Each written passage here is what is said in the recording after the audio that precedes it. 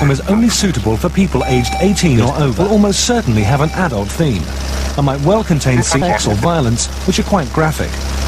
It may also contain explicit language, including sexual swear words. Thanks for listening. But here's what his revelation comes to him. He's kind of got all this stuff like touching, wiping, mourning of the animals. Not wiping, whipping. Also not touching. I am dyslexic. I hope I'm not having like a stroke.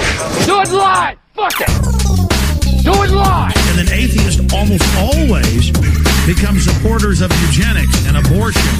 A swine is hungry for nuts. Jesus hates him too. Satan is real. Being a Satanist is an open declaration of revolt against counterproductive received wisdom and mindless rogue tradition. Decapitate her head off. We're done. You're done. Obama! Welcome to the Godless Revolution. Today is Tuesday, January 20... Nothing. God, why do I do that? It's January 12th. January 12th, 2016. This is episode 88. I'm Dan Ellis. And I'm Ryan. And we are joined in the studio by Mr. Jeff Linville. Thank you. Pleasure to be here. Hi. Happy to have you. We will be getting to Jeff and his fun stories and stuff in a minute. First, I wanted to say, if you want to contact us, you can do so through Facebook at facebook.com/godlessrevolution. Send us an email at godlessrevolution@gmail.com. Twitter our twatter at TGR Podcast. You can call or text us at 330-81-REBEL. That's 330-817-3235. Also, you can find us on Stitcher, iTunes, just about anywhere else you get your podcasts, including our Podbean site at godlessrevolution.podbean.com. Please be sure to rate us, rate the show through your apps or the websites and the things and deals. Tell your friends about the show. It helps us get exposure and also helps others find the show more easily if they are so inclined. Give us stars. Are seeking out some atheist perspectives on things and junk and stuff. Wanted to start out with a couple quick corrections. Last week, when we did the Ted Cruz animated video, that weirdness, fucking pile of shit. That was fucking awful. It was terrible. I should have just fucking cut it out entirely because it was just terrible. But we were. I think Ryan and I both said that the lightsaber's hilt was not the U.S. Constitution, but it was the Declaration of Independence is what we had said, and we were factually incorrect. Thank you very much to X at the Utah Outcasts for sending us a text message to let us know that we were wrong. We learned something, and we're able to correct something. Secondly, Mr. Grant Larimer, otherwise known as the Purple Dragon, you have heard him on a couple episodes of the show, and he sent us a fairly long little bit of information here. And I gotta say, Jesus. I was like 10% correct. I just had a lot of history I was missing. You hit the dartboard, but you didn't hit the bullseye. So no. that's fine. Yeah. Well, I thought this was all really interesting information, so I want to just read through it real quick. He posted this out on our Facebook page. Okay, I'll be back tomorrow. It should be pretty quick. I'm just kidding. I'll read it fast. I'll read it super fast. But this was talking about, Ryan had mentioned the Obama phones in the last episode. So Grant's comment says, of the various grossly falsified stories about Obama that are frequently regurgitated, the Obama phone is one that sticks in my craw a bit more than others. As such, I've researched this particular lie in some depth and thought I'd provide some clarification to what you put out in this episode. The Obama phone actually dates back to the Telecommunications Act of 1934. The telecom companies themselves were concerned that a lack of interoperability between networks would hinder adoption of phone services, and the market forces would discourage phone companies from incurring the expense of providing service to hard-to-reach and rural areas. They committed to the principle of universal access to service, and this was codified in the TCA, which also created the FCC as the governing body to administer and ensure access to this new service was available to all. Fast forward to the 80s. The Reagan administration further expanded the concept of universal access by creating the Lifeline program, which provided a subsidy to low-income households for phone service, not only for work, but more importantly to contact emergency services when needed. This program was expanded and codified under the 96 TCA to include low-income households, rural medical providers, schools, and libraries. The 96 TCA also created the Universal Service Fund, which was used to fund this program. This fund is not funded by taxes. It's funded by the telecoms themselves and is managed by the Independent Universal Service Administration Company. Telecoms may, at their discretion, pass on a USF fee to customers, which is one of those mysterious fees on your phone bill. I wonder where what that it one always was. says miscellaneous fees Yeah, or government or fees or other. whatever. I should note that all of this occurred with little resistance from any telecom company and is in line with the universal access paradigm created by the telecoms themselves in the 30s. Under the Bush administration, the program was further expanded to fund wireless service for the poor, rural medicine, schools, and libraries. However, again, this had little to do with Bush himself. This was a desire of the phone companies. Since the creation of the USAC under the 96 TCA, the president has little direct influence over the Lifeline program. While the FCC generally oversees things, primary administration is done by the USAC and the telecoms themselves. Disbursements under this program did expand under the Obama administration, leading to the Obama phone story, but this was quite obviously a result of the poor economic conditions resulting from the Bush administration. Thanks, GW. Mm-hmm. In addition, the telecoms themselves are one of the biggest pushers of the Lifeline program, given that they are funding the USF to begin with, so every new Lifeline participant allows them to recoup some of those U.S. funds, guaranteed monthly for a relatively small investment in giving out a free, unpopular cell phone that they have on the shelf collecting dust anyway. Not to mention the possibility of a new paying customer once the Lifeline member is no longer at poverty-level income. So, as mentioned, Obama has little direct impact on the Lifeline program, and the whole thing is a legacy of the Woodrow Wilson and Roosevelt administrations and the objectives of the telecom industry to ensure universal access to phone service. Yeah, so How interesting. So I learned quite a bit there. Obama just doesn't give away phones for free. No. That's what everybody likes to say, like, oh, Obama just gives people phones. Obama's giving people telephones and refrigerators. So now technically, can we just say it's the Roosevelt cell phone? Or, Well, yeah. The Roosevelt ear thingy, because he There didn't you know go. what a cell phone was. He'd be like, what is that device you're talking in? Yeah. Talking into a piece of Now metal you there, guys son? are just pulling my leg. As if giving poor people things is bad anyway. But Yeah. No, I mean, it's to guarantee that those people have access to services that they need. I think that's a noble pursuit. That's a Yeah. good thing. It was not like the Boogity pager amen. program. Did it mention the pager program? I kind of went out for a little bit. I think the pager program is part of this. Yeah. Yeah. So they could get jobs to call. Yeah.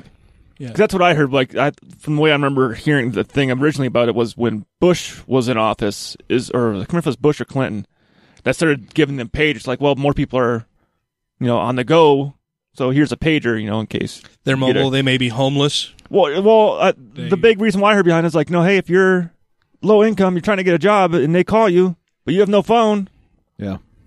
it's kind of hard for them to call you back. How does that work? It doesn't. Yeah. So get them a phone so they can try to get employed. So it's a good deal. Thank you very much for letting us know about that, Grant, and for typing that all out. That was awesome.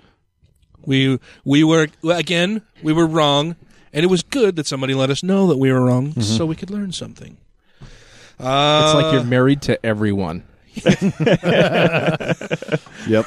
Sorry, hon. Oh boy, no, I'm not gonna say anything. Oh, else so I'm the only about one going to get in trouble on that one. Yeah, my wife doesn't listen, doesn't care. So, yeah. And I'm not married, so I don't really have that worry. Like, I'm like, it doesn't apply to me. I'll marry You don't even have I'll pets marry you, to Ryan. worry about. No, I got literally only myself to worry about, and I forget about that sometimes. Like, oh, shit, he needs to eat today. Right. It's time for whiskey. Oh, no, not another whiskey picture. So tonight we are joined in studio by Mr. Jeff Linville. So in communicating with you, Jeff is a member of the Atheists of Utah. Lives here locally. You haven't always been an atheist. No, I have not. How long have you been an out atheist? Well, first, how long have you been a non-believer? I'd like to be able to say, when I was 11 years old, I just knew, but I didn't. That's not the truth for me. Yeah. How long have I been a non-believer? Very slowly over many years. Yeah.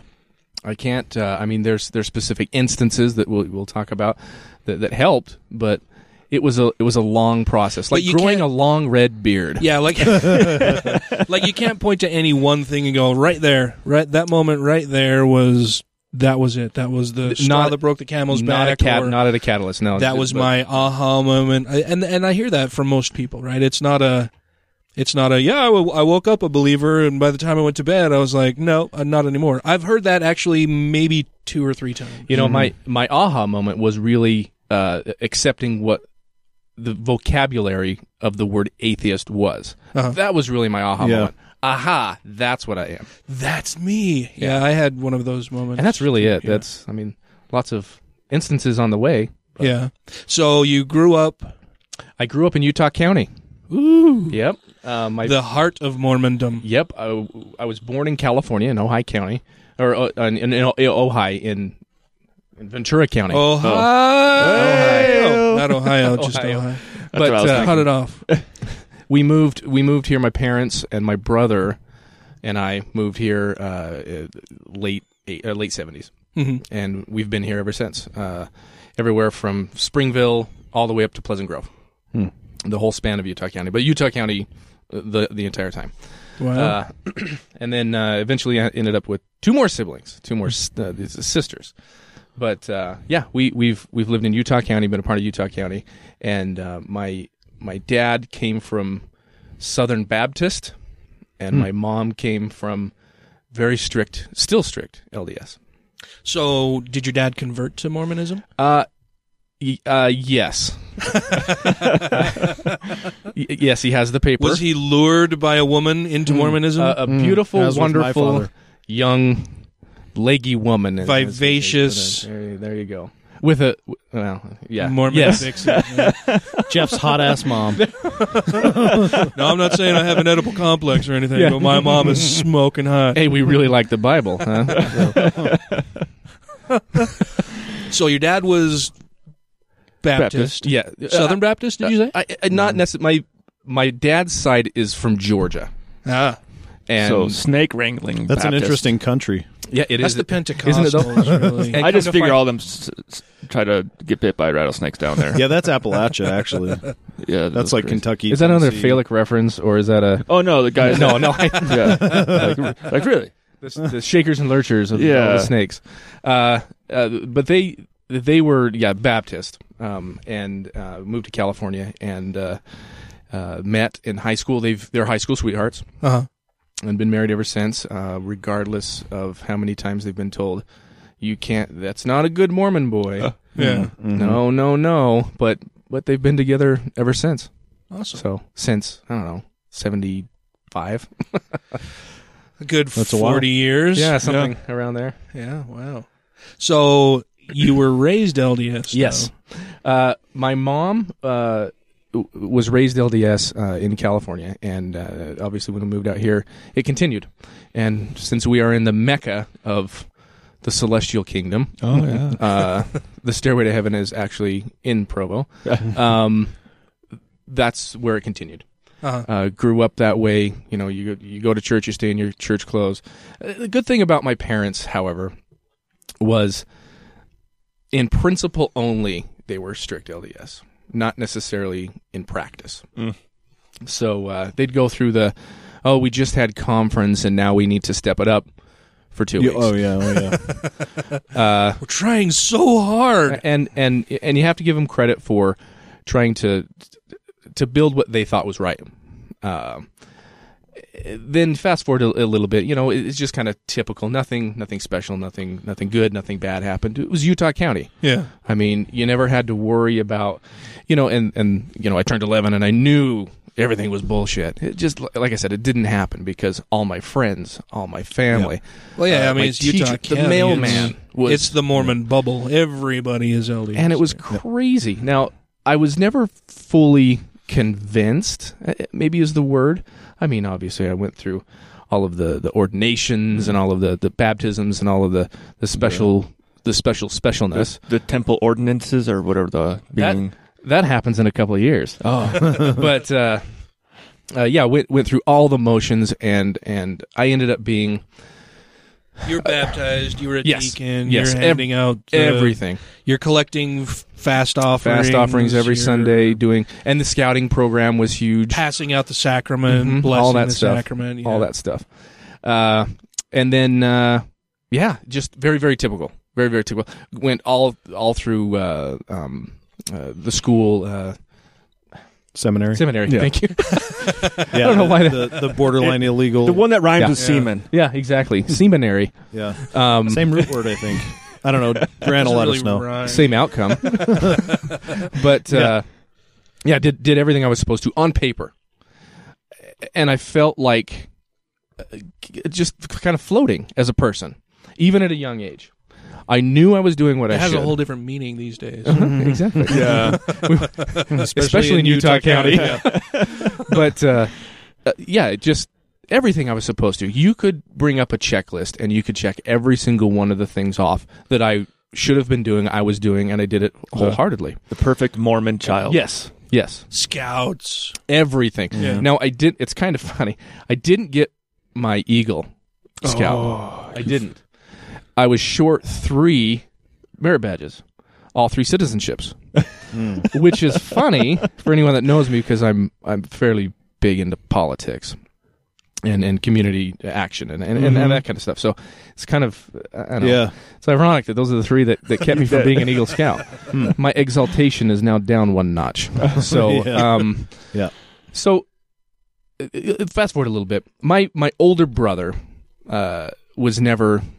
He was very outdoorsy, very not very rebellious, but he's an asshole. I mean, he won't mind I say that either because he wears the badge proudly. I think most older brothers are assholes. Yeah. That's their job, right? He was very independent, very I'll do things my way, and never into the church, ever. And my parents were smart in not letting him because he can be very argumentative, and I think all of us can. It runs in the family. But so after high school, it came time for me to choose a mission. I had been prepped to go on a mission, but my parents, and not knowing why they thought this, it was never really a, you are going to do this. It was always a, yes, we would like to see this happen, but if you don't, obviously there's other things you can do, and life is life. So that was good when that time came around. I decided to get married.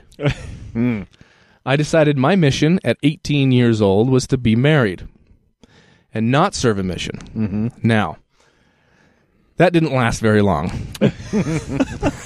A marriage at 18 that didn't last very long. The hell you say? Here's where I started having a lot of issues. I didn't serve a mission. Her family was extremely LDS. Mm-hmm. I mean, top of the seminary food chain. I mean, just anything that you could possibly think of, that was her family. Yeah, all the gross stuff. Yes, and very, very, not flashy, not showy, but just very, just typical, high neckline Mormons. I received a letter about a week. Was it a week or two before my wedding, saying that our marriage is not ordained of God, and our children will not be worthy. And you're corrupting our precious little angel. Correct. By not taking her through the temple. Now, what a way to get the marriage off on the right foot. Correct. Hi, new son-in-law. We just want to let you know that you're a piece of shit who's ruining our daughter. Correct. Yeah, and your kids will be pieces of shit also. Yes, and at the time I wasn't quite as an extrovert as I am now. So I took these things really deep. Yeah, sure. And it hurt. It hurt a lot. Those are extremely personal things. Mm-hmm. Well, and especially at the tender age of 18. I mean, you think you know everything when you're 18. Oh, right? Boy, when I was 18, I wish I had a picture of me right here. You would think I was 14 or 15. Late bloomer, the whole thing. But so I didn't. That was an anonymous letter. I still to this day don't know who it was. I think it was her mother. Oh, well. It was anonymous? Wow. It was anonymous. How perfectly fucking Mormon. How perfectly it was anonymous. Passive-aggressively Mormon is that? Yeah. Wow. And that was kind of the beginning of the end. What was her name? Her name was Shannon. Her mother's name, I mean. Her name was Lorraine. Lorraine, you're a cunt. Now, I don't... So that lasted just slightly over a year. Just slightly over a year. That marriage, it it was in the middle of her family. And what I mean by that is her entire extended family owned a city block where they all lived. And we lived in Grandma's old house.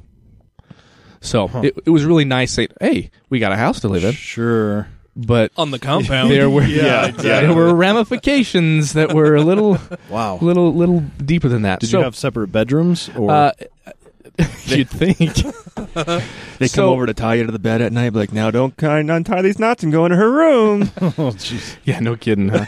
Or masturbate, the worst thing you could ever do.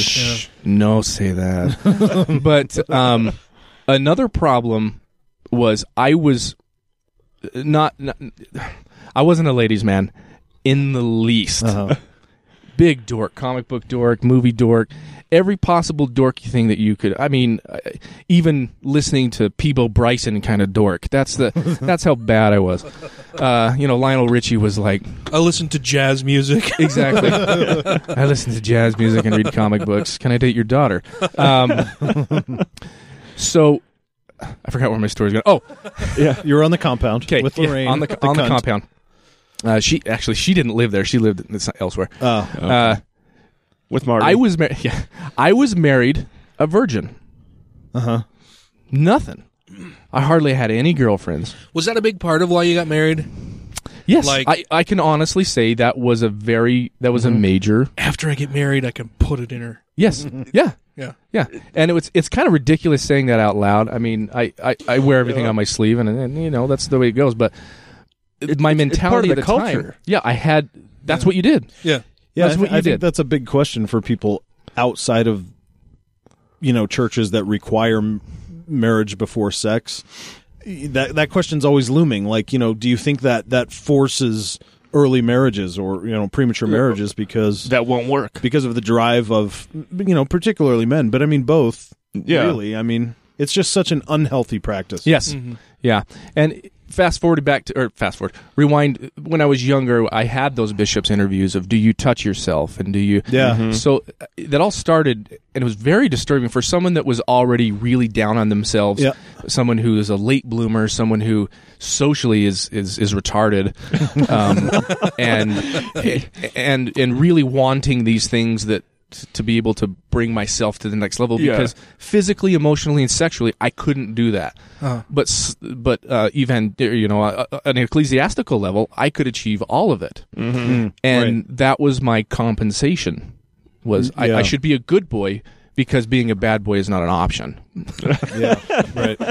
So I can't be a bad boy, so I'm going to be the best good boy I can be. Exactly. So. That my first ex-wife, Shannon. There's really nothing bad to say about her or to her. I mean, I apologize some of the way the things ended. I feel guilty about some of those things. Nothing terribly bad. Just I wish I could have been more honest and upfront with my problems instead of being the typical passive aggressive. And trying to, hey, well, guess what's wrong with me? Oh, that was it. Now I'm mad. Yeah. That's also the big problem of marrying young without having those life experiences beforehand. Well, and that's also the problem of growing up in the neighborhoods of Utah County. The passive aggression is the primary way to communicate. Well, it's like they don't really teach good communication skills. They teach good stifling skills. Yeah. Yeah, and our family's good at it. And it still goes on with the fucking the Quorum of the 12 and the presidency all the way at the top. It's all constantly passive aggressive bullshit. Yeah, it's removed guilt. It's I don't have to feel bad if I make you feel bad about it, kind of thing. Yeah. But that lasted about a year and a half. We were married in the temple, and my which one? Timpanogos. This was 97 maybe. So brand new. It was brand new. Yeah, it was a brand new temple. Gorgeous, expensive building. Yeah, it's very nice inside. But I don't know how many people in my family know this particular small story. But on the way to the temple that morning, my dad pulled the car over and said, you don't want this. I'm reading words into this. Yeah. He may have said something like, You sure? what the hell are you doing?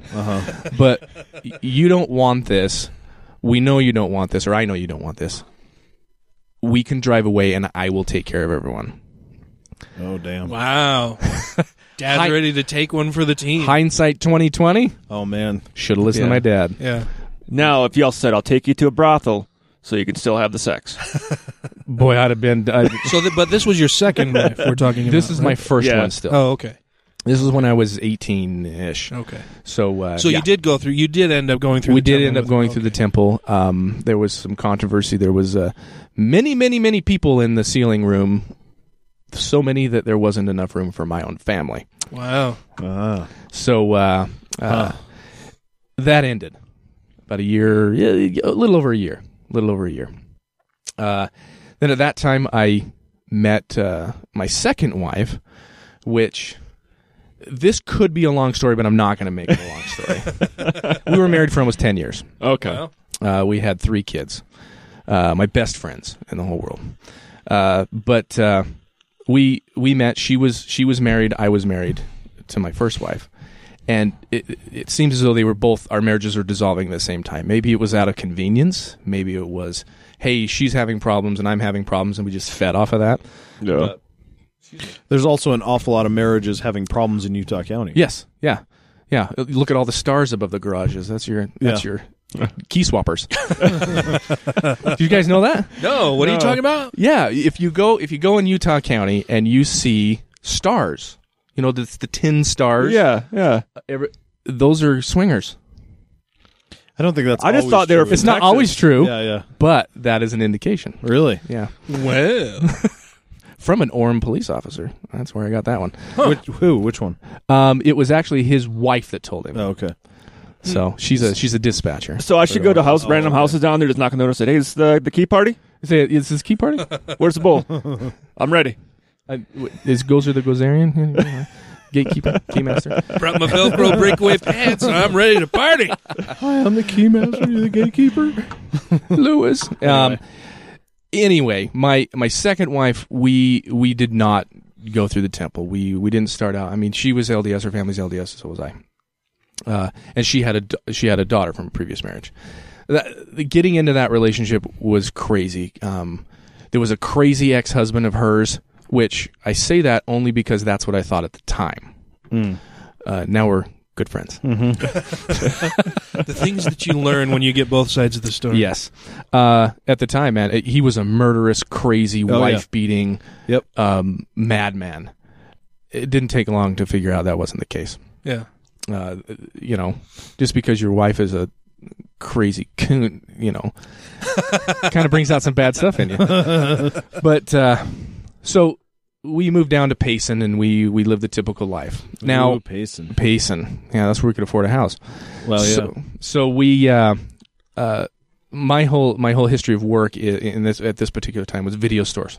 And I worked at Media Play and Blockbuster and Hollywood, all those things. Movie buffs. Movie buffs. And so we lived down there in Payson, doing the typical LDS, typical family, typical everything, going to church, doing everything we need to. It came a time about 7 years into our marriage, we decided, now obviously I'm skipping quite a bit. Yeah. We decided that we wanted to try to get sealed to each other. It was a bit of a process. So we went into the bishop at the time. Well, you were both previously married in the temple to your first. Correct. Right. So I've wondered about that. I know that women, in order to be married in the temple a second time, have to have their original marriage annulled. Do men don't, right? Men don't. No, men Yeah. In fact, Because they can call multiple wives up Yes. to them Oh, yeah. in the afterlife. my first wife, in fact, I forgot something on that. Which is why when the official church position is to stand against polygamy, it's such fucking bullshit. Yeah. Because they all know that in the temple, polygamy is still practiced on a spiritual level. Well, and even speaking to that, I mean, God's law is above all other law. Of course, yeah. And if God is saying that you can be a polygamist, that trumps any kind of temporal law. Yeah. So for them to say, no, we don't. Whatever. Yeah, they do. They totally do. Whatever. They totally do. Anyhow, my first wife, I did get one of those letters that you speak of, and no problem. We're not married anymore. What do I care? Sign that off. The interesting thing about my first wife, after we got divorced, she went and served a full-time mission. Wow. Good for her. Yeah. It's great. I hope she had a lot of fun. And I haven't seen her for so many years. Who knows? I'd say hi, how's it going? And sorry about all the bullshit. Yeah. Should have been a little more upfront of how much I didn't really like being married. So anyhow, we went in and to talk to the bishop and say, we want to get sealed. This is my second wife. We want to get sealed. We want to go through the process for eternal salvation so our children can live in the robes and the whatever bullshit it was. And we ended up getting disfellowshipped. What? For having premarital sex. Even though we, at the time, were married, I think, 5-6 years. And you got disfellowshipped? We got disfellowshipped. After being married for 5 or 6 years. Because of premarital sex. Wow. So... and that's, there are no hard and fast rules there. That's all up to the bishop to decide. Now, that was in Spanish. That particular one was in Spanish Fork, and it was an old-timey farmer bishop. Uh-huh. And just, this is the way things are going to go kind of guy.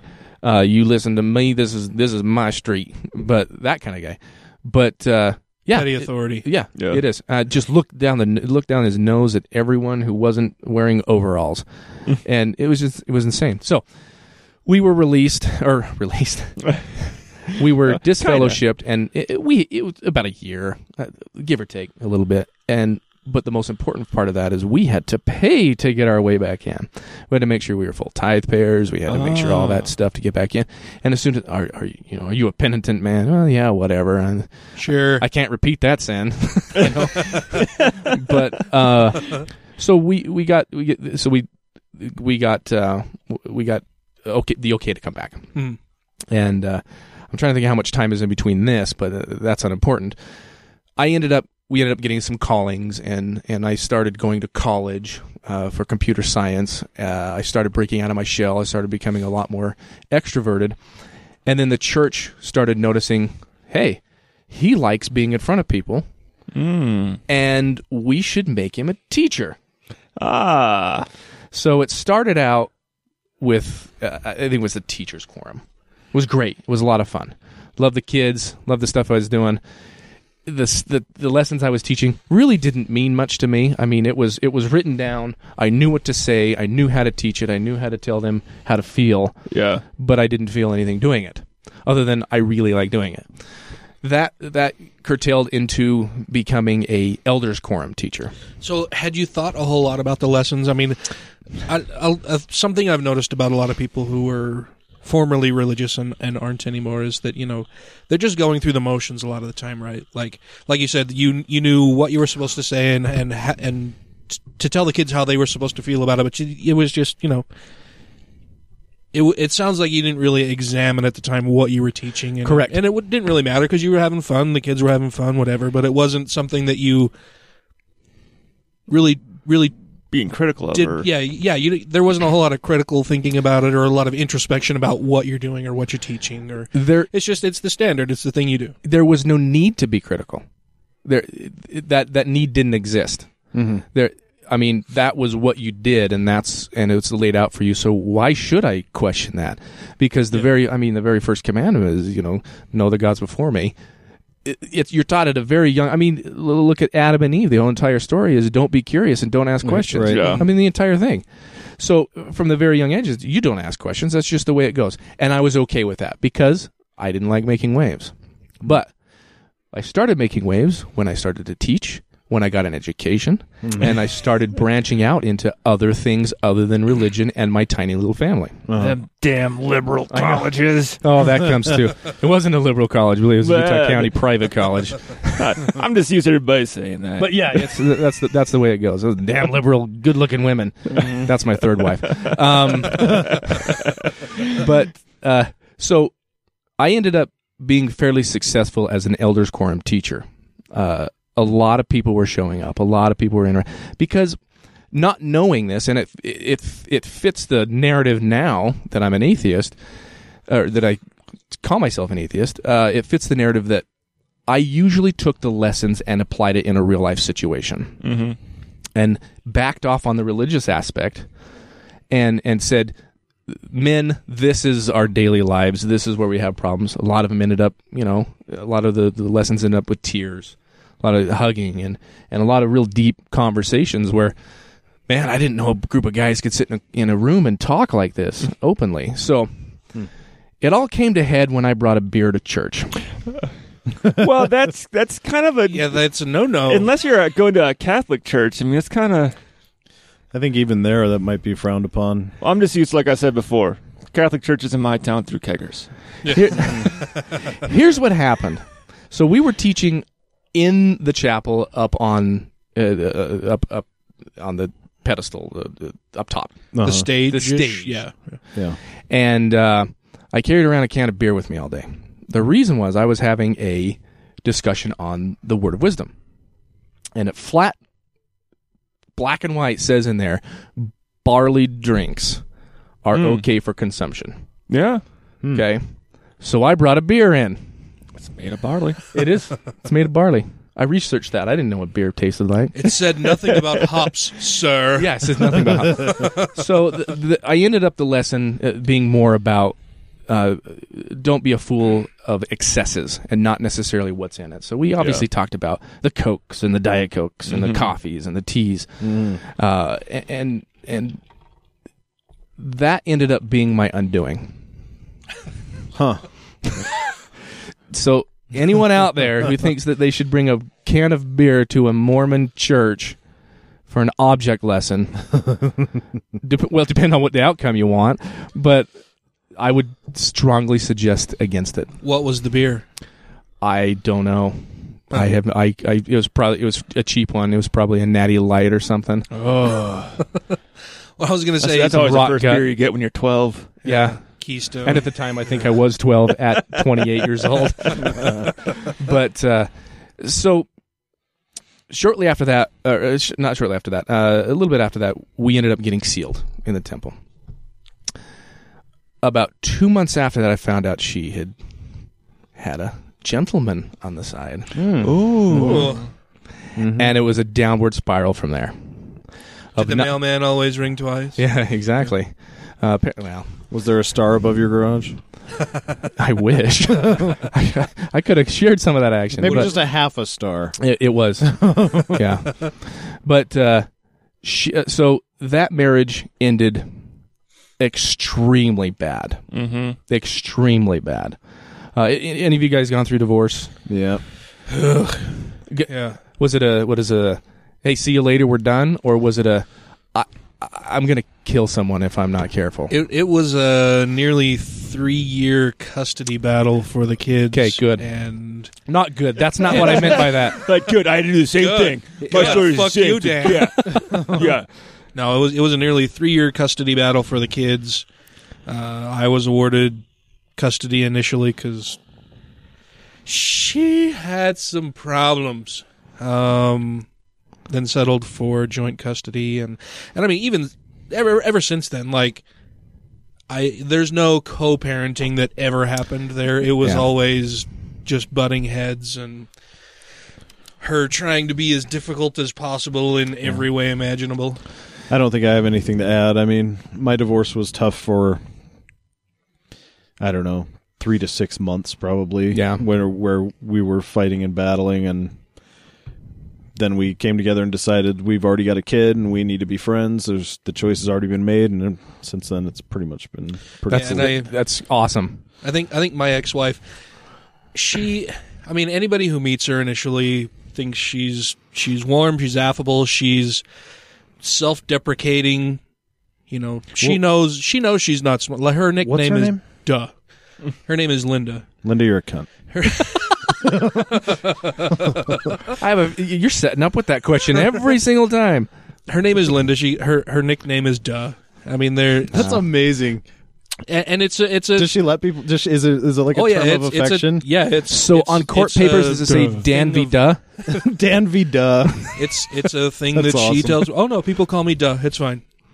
And honestly, she's, if you're not married to her or related to her very closely, or have to spend a lot of time with her, she's fun. I mean, she's like Lynn Duh.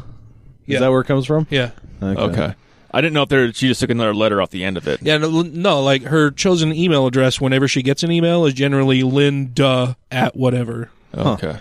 Yeah. Anyway, yeah, it was terrible and remains not good, but at least I don't have to deal with her much anymore. My kids are both over 18, so. Are they? Yeah. My children are not. Yeah. Not only was it a bad divorce, it was a total ripping of my being a father out of my life. I didn't want the divorce. Now, when it comes, I don't know the situation specifically with you two, but when it comes to a time where divorce becomes an option, it's a pretty viable option. And there's been a small road, or a long road, I should say, up to that point that there's like, okay, there's a point of no return and we reached it and we just don't like each other anymore. Mm-hmm. We're going two different ways. Now, at the time, I had gone through school. I had started teaching. I started really building myself personally. Mm-hmm. And I know the exact day that my marriage ended. I know the exact day. Was it the day that you caught her actually fucking someone else? No. Valentine's Day? That was pretty much the day for me. It was knock knock. Well, I think this is done. Like, I want a divorce. And it looks like we need to get divorced now. She he looks at you didn't put and goes, his keys in the pot. Yeah, and she goes, duh. The day my marriage ended. Now, I was a very, very influenced. I was easily influenced by my wife and kids, and controlled. The day my marriage ended was the day I pulled up in my brand new motorcycle. Oh, Be like, I want this. It's mine. Oh no, it wasn't. I want this. It is. This is mine. You're not allowed near it. Don't tell me no. That day my marriage ended. She said no, didn't she?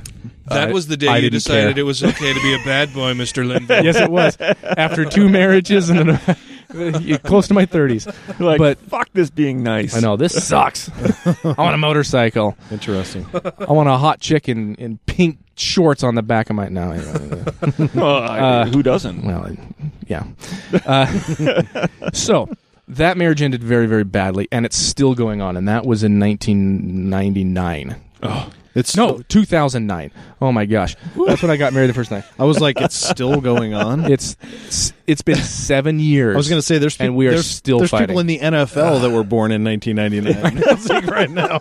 That's a long time. There's people I go to the bank to get a loan that were born in 1999. Yeah. But yes, the divorce, I won't speak much about that because it was a horrible situation. It always has been, always will be, and I hope she's happy. Kind of. No, I really do. But she still can't touch that motorcycle. No, the motorcycle's gone. I for the longest time, I thought that, I don't want my ex-wife to be happy. And then I realized, like, one day, it just clicked, like, no, wait, if she's happy... then she leaves me the fuck alone. Correct. Like, be as happy as you can be. I hope you find somebody. I hope you fall deliriously in love. I hope you move far, far, far away. How magnanimous of you. The moving far, far, far away didn't happen, but at least she got married again, like 2 weeks. Well, yeah. No. I mean, during the divorce proceedings, I was able to present. My attorney with paperwork from my ex-wife's apartment that nobody knew she had. Oh. Where she was living with her then boyfriend, now husband.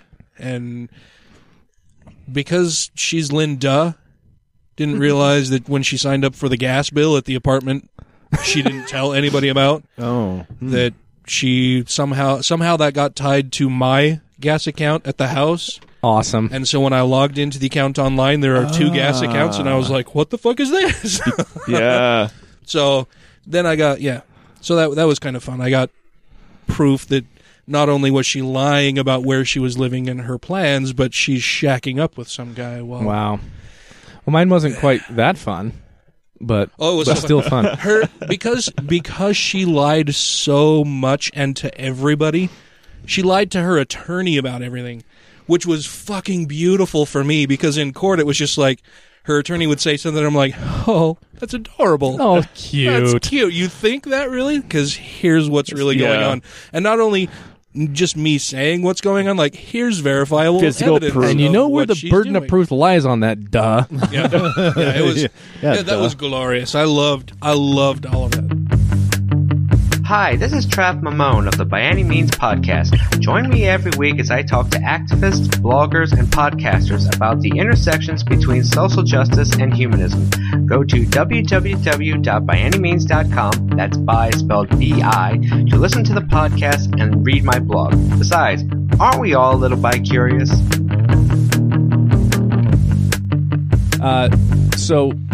Okay. Back to your 4th marriage in 1999. Yeah, no kidding, huh? Yeah. So 7 years. It ended up being just shy of 10 when we finally got divorced. 3 wonderful kids: Topher, Matthew, and Zach.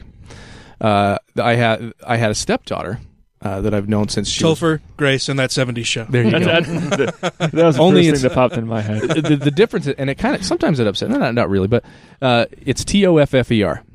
His name's Christopher, but it's after me, and my name's spelled Geoff. So his is Christoffer. Oh, okay. So it's Topher, and that's 100% him. The thing about my divorce that was the worst was, I'm a fucking good dad, and I'll stand by that 100%. My kids are my life. I've done a lot to make sure that they get the emotional support. I'm not a rich person, may never be, but my kids want for nothing as emotion and growth from me. And my son my oldest son. He's excited that I'm here because he's going to listen to this. Oh. And hold down on the cuss words. No, he's fine. He's Okay. he's in junior. Topher? He's 14. Hey, Ryan, this is our fucking show, all right? I know. I don't have any Tophers telling us what to do on Not this having show. a snotty fucking kid telling and me my what to do. and my wife Jessica, I promise they bleep all these words out when they actually. But wait. No, so Topher will be fine. Topher will be fine. And you listen to Nickelback, so don't give me any shit. I don't listen to Nickelback. You do or you don't? Topher No. Oh no, Topher doesn't. He was saying Ryan does. My I don't wife listen to does. Nickelback. Her wife. Oh, gotcha. Oh, I was telling her. so confused right now. I know. I don't I'm know like, what is that. I'm like, never say I listen to Nickelback. Never. Motherfucker, I will stab you right now. You're saying if your wife has a problem with Topher hearing this show, you can always say, "Hey, well, you listen to Nickelback, my wife, not Niggerback." I thought I wasn't going there. I thought you were going to say Knickerbocker. Did I make this go south? Yes. Whoa. Yes, this is entirely Geoff's fault. Oh, yeah. It went there. Now, Wow. Okay. So we may end up cutting this whole thing. let's maybe out of here. And 1, 2, 3. We need a moment of silence here so we know. Welcome back to the Godless Revolution. Our guest today is Jeff Linville. So, with what happened to Jesus. me and my divorce, and mostly with my kids, like I said, I don't get along with my ex-wife. I probably never will. We're just 2 totally different people with 2 totally different ways of being human, and I don't want to say anything bad, especially since my boys are going to be listening to this, because it's not just me. It's not me. The only animosity I have for my ex-wife at this point is that I am not allowed to be a dad 24 hours a day. Yeah. That being said, a few years ago, I started something called the Purple Pebble Project, which is a men's right advocacy group. I don't do much with it anymore because I have to earn money before I can give it away. Yeah. You'll have to elaborate on that a little more because men's rights advocacy sounds a little sketchy, right? And if you only say that, rightfully so. Okay, let me rephrase that.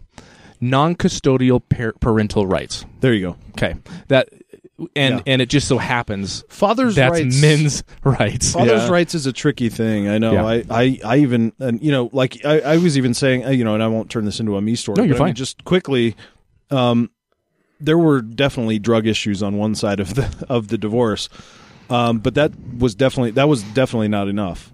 It's insane. Yeah, I mean. Oh yeah. Yeah. Oh God.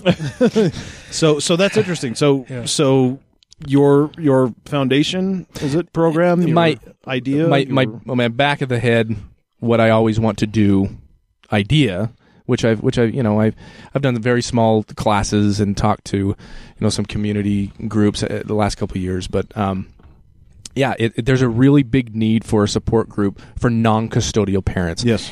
And the parents that marry into that.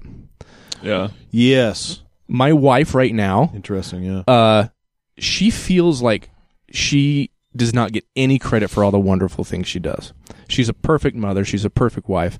She's a perfect person. And I'll get into that in a minute. And I'm stretching this out now. So she's a Mormon. No. Well,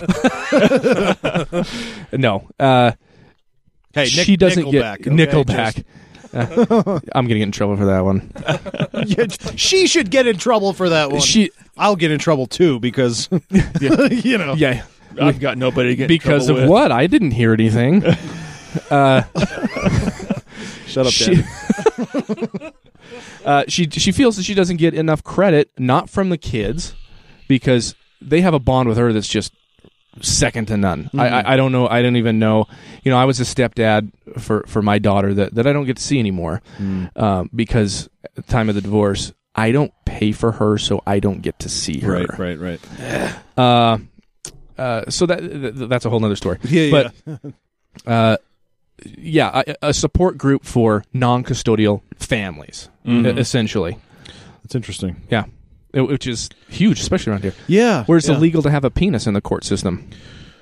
In that way, especially in Utah County. It's funny how polarized. I mean, that's the one issue where if you have a penis, you're fucked. Mm-hmm. In almost any other way, it's the other way around. But yeah, in that case, if you're the father, good fucking luck. You get penis fucked. You get penis fucked. And you have to listen to Nickelback for the rest of your life. And the premise behind the whole thing, I was thinking. Photograph. Jeez, don't even start. Look at this photograph. Okay. Anyway, oh man, I can't believe it. Chad Kroger, what a piece of shit he is. Got to give him credit. He's done so much with so little. What? Avril Lavigne? No, I mean she's tiny. Were they? I didn't even know they were. Are they married? I think so. They're married, really? aren't they? That's what I heard last. I think He's like, I need you to find me someone that is half my age. Is a cutter and looks like a 12-year-old boy. give me some real cred. I don't know. Yeah. I sing at bars, for hell's sake. Give me an underage. I'm no longer relevant. Need to find something that makes me relevant. like a part-time Subway employee runaway. Yeah, exactly. That's what I'm looking for. Okay, so fast forward. I keep saying that, but this is not fast forwarding. It's impossible on this show. I know. I meet my current wife about she's gonna kill me. About 2-3 months after my separation. Okay. I was not divorced yet, but it wasn't one of those. No, really, I'm getting divorced. Wink, wink. It was like it's fucking over. I'm done. This is not happening. I had a 19-year-old girlfriend for a little while, which was fun, and that's about it. And then she came into my life. Now, I'm going to tell you how I met her, and you are more than welcome to give me as much shit as you possibly can, because I try to lie about it, but it doesn't work. Was it at a fireside? No. Worse. LDSsingles.com. Really? Yes. Ugh.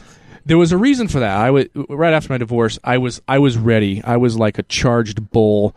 I was out of the cage. I was a college teacher at the time, and I was ready to make up for lost time. Yeah, at least it wasn't Farmers Only, because that would have been worse. Yeah. or where white people meet white people. Yeah. What a... Oh, yeah. Don't get me killed on that. So met her on LDSsingles.com, and the reason I went on there is I went to the other dating sites, and it You was knew the just women these would be wholesome. hookup sites. No, these hookup sites. These hookup sites, and I'm like, I got 3 kids. I don't want need 4. I don't want some lady over at my house jumping.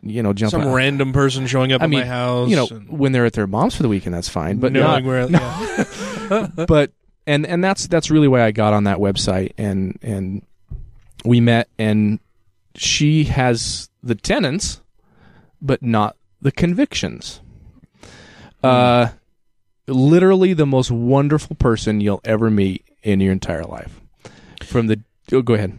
Oh, this is going to be. I just want to give a shout out to Topher that you gave him the blueprints for how to hook up. So if you're listening, Topher, it's Singles any only. of the dating sites besides LDS. I don't want to give Topher any more credit than he already gives himself. I'm sorry. How old is he? 14. Okay. So is my son. Okay. Yeah. So that'll be this old enough to be a little funny and without. But he is a charming son of a bitch. Yeah. He's a smart, funny, charming kid. He's not going to need the websites to help him out. But so my wife, the weird thing about her, I grew up in Utah County. I had the Utah County mentality. I had been a very, very active in the Republican Party. Mm-hmm. I went to the caucus meetings. I was a state delegate. I love GOP caucus. So do I. It goes down smooth. And arguing in a room with a bunch of old Republican farmers is one of the funnest things you could possibly do. So I got that political bug and worked my way through. I helped Fred Lampropoulos on his gubernatorial race. Jumped over. I always hated Herbert. He's a weird, strange. He's a fucking douchebag. Yeah. My parents rented a house from them years ago, and they're like, that guy's kind of an asshole. I'm like, kind of an asshole. Not kind of an asshole. He's a genuine, we full-on keep finding asshole. cameras in the bathroom. I know. And he is the typical Utah County businessman. And just this slimy wink. Yep. As long as we do it on Sunday afternoon, it's not sinful. Yep. But, whatever. Yep. So my wife is Jessica. Jessica's my wife right now, and hopefully for a long time. Your most Third time's a charm, honey. It is right a charm. now, but next week. Your most recent ex-girlfriend, Jessica. Yes, My current wife. Yeah, she was what Utah County Mormon Republican boy was most scared of. Good-looking, educated, liberal. And I loved it. I loved every second of it. What I didn't know was... How do you feel now? I'm liberal. No, I'm just... Is that what you mean? No, you said I loved it. So I just was wondering, in past tense, how do you feel about Jessica now and her Nickelback? Is it grinding on you a little bit? Well, she grinding and Nickelback go hand in hand, I guess. Huh? But only after some Moscow Mules. Yes. But, they don't drink those in bars. Natty Light. Especially like the Wee Blue Inn down there in Payson. Oh, jeez. So she challenged me on so many different levels. Mm-hmm. And I had never had that before. Being a teacher, you come across a lot of discussions. But this woman challenged me in the best ways possible. She flipped a lot of the problems I had with being Republican, being LDS, being what I should have been living in Utah County. When she challenged that mentality, I enjoyed it, and I started thinking, what the hell am I doing? I'm arguing for the sake of argument. I'm not arguing for the right side. So then it slowly kind of worked into former Mormon, liberal, fighting for fathers' rights, not fathers' rights, fighting for the rights of kids, and pretty much a giving person everywhere. And I don't say that to pat myself on the back, but I've always, you're just down the street from Make-A-Wish. She, my wife, she is in the nonprofit field. She's worked for JDRF. Make-A-Wish, Christmas Box International, lots of really well-known charities. She's an event coordinator. Was. Now she's much more. And I kind of... She one of them community organizers. Oh, you have no idea. Jenny Wilson's... I don't know if she's the campaign manager or something. She was something for Jenny Wilson when she ran a few years back. Mm-hmm. She's a political science major from the University of Utah. Go Utes. Mm-hmm. Yay! She's just this beautiful thing, wonderful thing. And guess what? I like it, and I want to be a part of that. So, it's I ended good to up marry things. It is good to marry things, and so I ended up becoming a worker for every one of her events, and just kind of getting into the nonprofit stuff. Now, earlier I was saying I don't have those moments where I said, "Oh, now I'm an atheist." But one of the main tipping points was meeting because I was a wish granter and a wish magician for Make-A-Wish.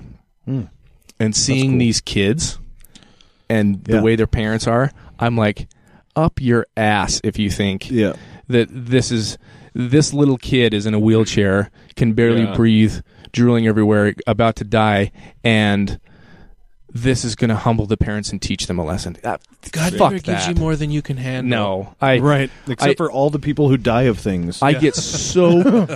That's when I get. I'm a very patient person, but when someone says something like that, I'm like, go screw yourself. What you ignorant motherfucker? Yeah. You lost your Jetta keys. You shut up. Right. This kid over here has brain cancer, and I met some of the most wonderful, giving, selfless people in my entire life. With Make-A-Wish, and that's what I always or never knew I always wanted to be, and now she is a nonprofit consultant, and she works for lots and lots of different nonprofits groups, and she's very successful at it. Oh, that's great! And I couldn't wish for a better partner, a stronger partner. So that's awesome. That's awesome. Yeah, that's very, very cool. And that wasn't an apology for Nickelback. But and so you said that you're an atheist, and you said that she is not necessarily. She has the tenets without the what did you say? The tenets without the conviction, without the motions. Maybe. She there's no church. There's no.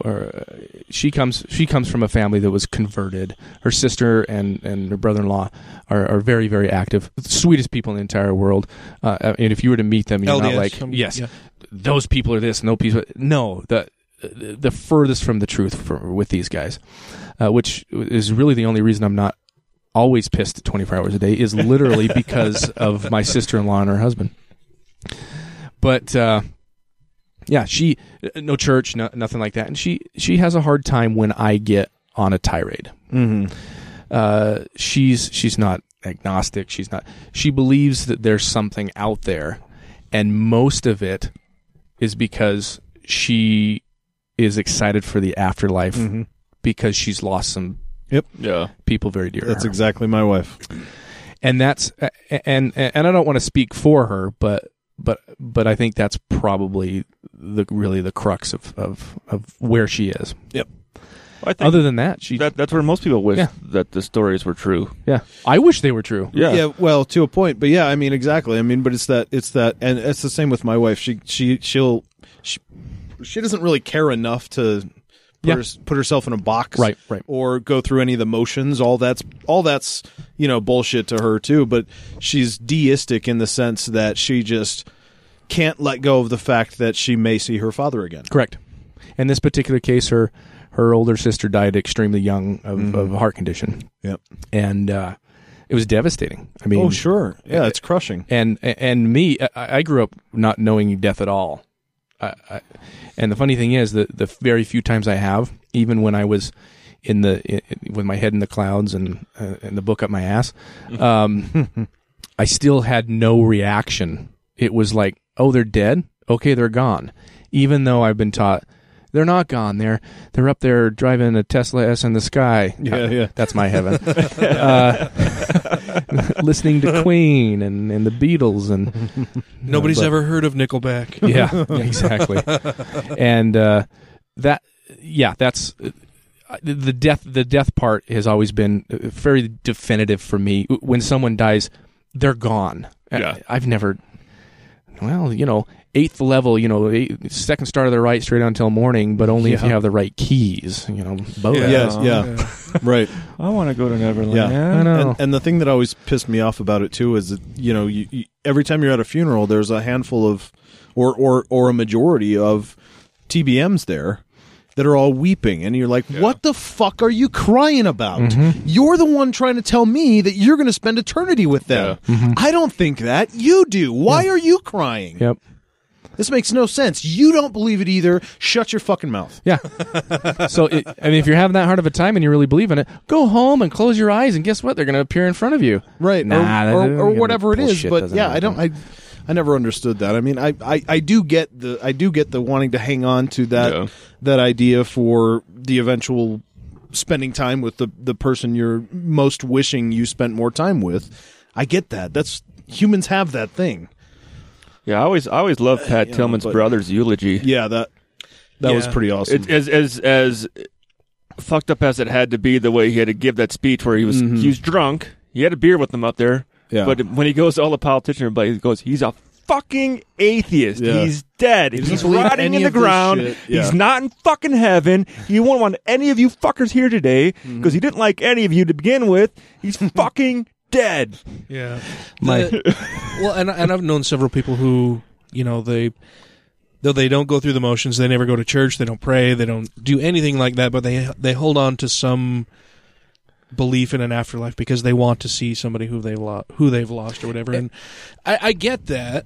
Sure. I mean, I can feel for those people, and I understand why they feel that way. But then sometimes I think, that's kind of a selfish. That's a selfish thing, right? I mean, it's a selfish desire for sure because you want to see them, and part of that is because you miss them and you love them and you care about them and you want to see them again, whatever. But at the same time, do you think you're going to monopolize all of their time in heaven? Like nobody else wants to see them; they're only going to hang out with you. They don't want to hang out with maybe somebody who they lost while they were alive. It is eternity, so they could really spend like 1,000 years with each person. Yeah, that's true. Just the beginning. Yeah, not only that, but I think it's just the fact that knowing that, just that you'll see them again. Yeah, I mean, because you and I live 30 or 40 miles apart. Yeah. And me and Ryan live 50, 60 miles apart. I don't know. I live 50 miles from here. Okay, so much further than that.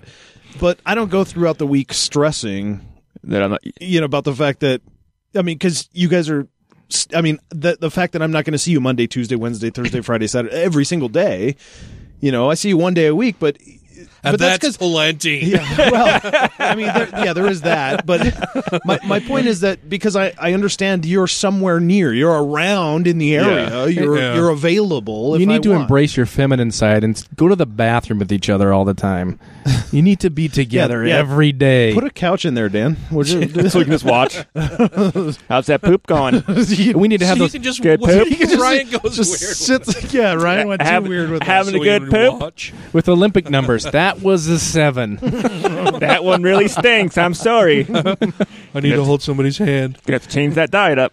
But with as you were saying before, with the fleeting the fleeting faithful, I should say, it is more of a question of I want to see this person and less of a question of if, what if this isn't true and what if it is true. It is a I've lost, I want to believe. I've lost or a want or a when. Mm-hmm. And you're right. It's very selfish.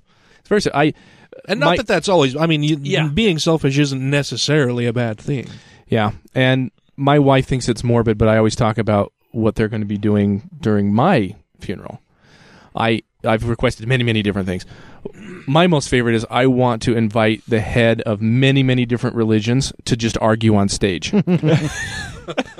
of where I'm going and what I'm doing. And in the background, look at this photograph. Yeah. In the background, Topher's going to be saying, "This is going on Periscope." Well, I can remember when I was a little kid. I think it was like 10 or 11. And I told you guys this a few episodes back that my uncle died ghost? in an explosion at Thiokol. Yeah, yeah. So my uncle died, had a great-grandpa and a great-grandma die, while I was younger and could remember them and would hang out with them. And then, I could think back to when I was going to church and would hear the teachers say that, oh yeah, they're up in heaven looking down on us all the time, smiling at us, missing us, looking forward to the day that we'll return. And it's like, I pooped today. Were they like watching me go poop? Yeah. It was just stupid shit like that. Like, it made me really uncomfortable. Like, great, there's dead people all around me watching me go poop. I don't like that. I mean, they could be helping you poop. Like they're ghosts. Like, they don't, like, matter doesn't mean anything. They're helping you push. I don't know. I'm just going weird with that one. There's a ghost, like, pushing on your belly to push a turd out. There ghost poop. Ghost That's poop. a fart. That is a fart. That's a fart. True. That's a ghost poop. That's them warning you. The ghost it knows the future, so it's making you dead fart. relatives Going. Pushing. It's squeezing you, going. Like, you got to poop soon. I'm warning you. You got to poop. There's a reminder. And then you poop. You trusted that last one, and it was a poop. I won't even say what happens when I'm taking a shower. They watching in on you. All those ghosts. It's my soap and my penis, and I'll get it as clean as I want. Yeah, exactly. And if I need to do some yard work, I need to be left alone for a little bit. But no, earlier we were talking about what made me an atheist, and what there's a couple different things. One, at a very young age, I became good at magic. And when I did magic, James Randi, by the way, I got to give him that guy. a ton of credit.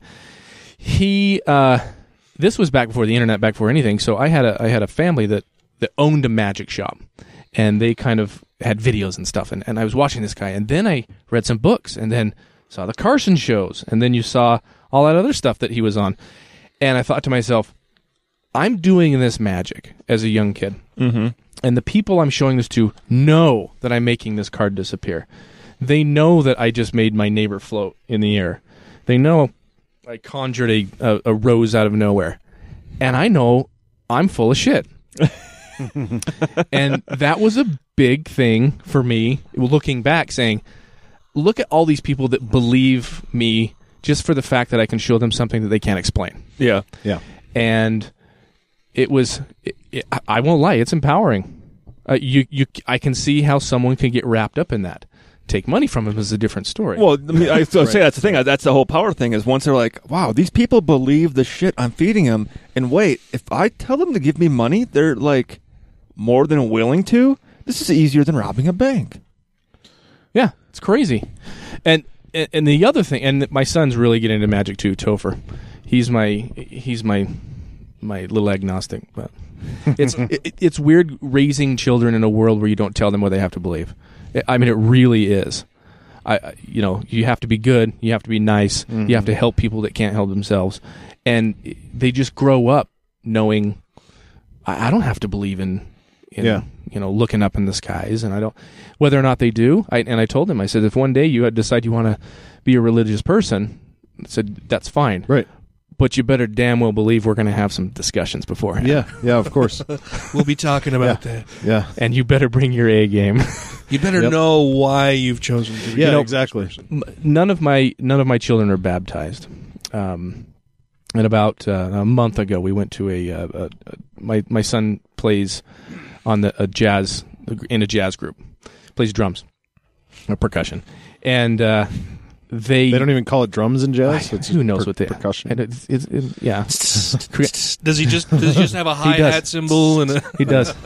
But he, we were there with my ex-wife's extended family. Their grandmother is very up there in age and very LDS.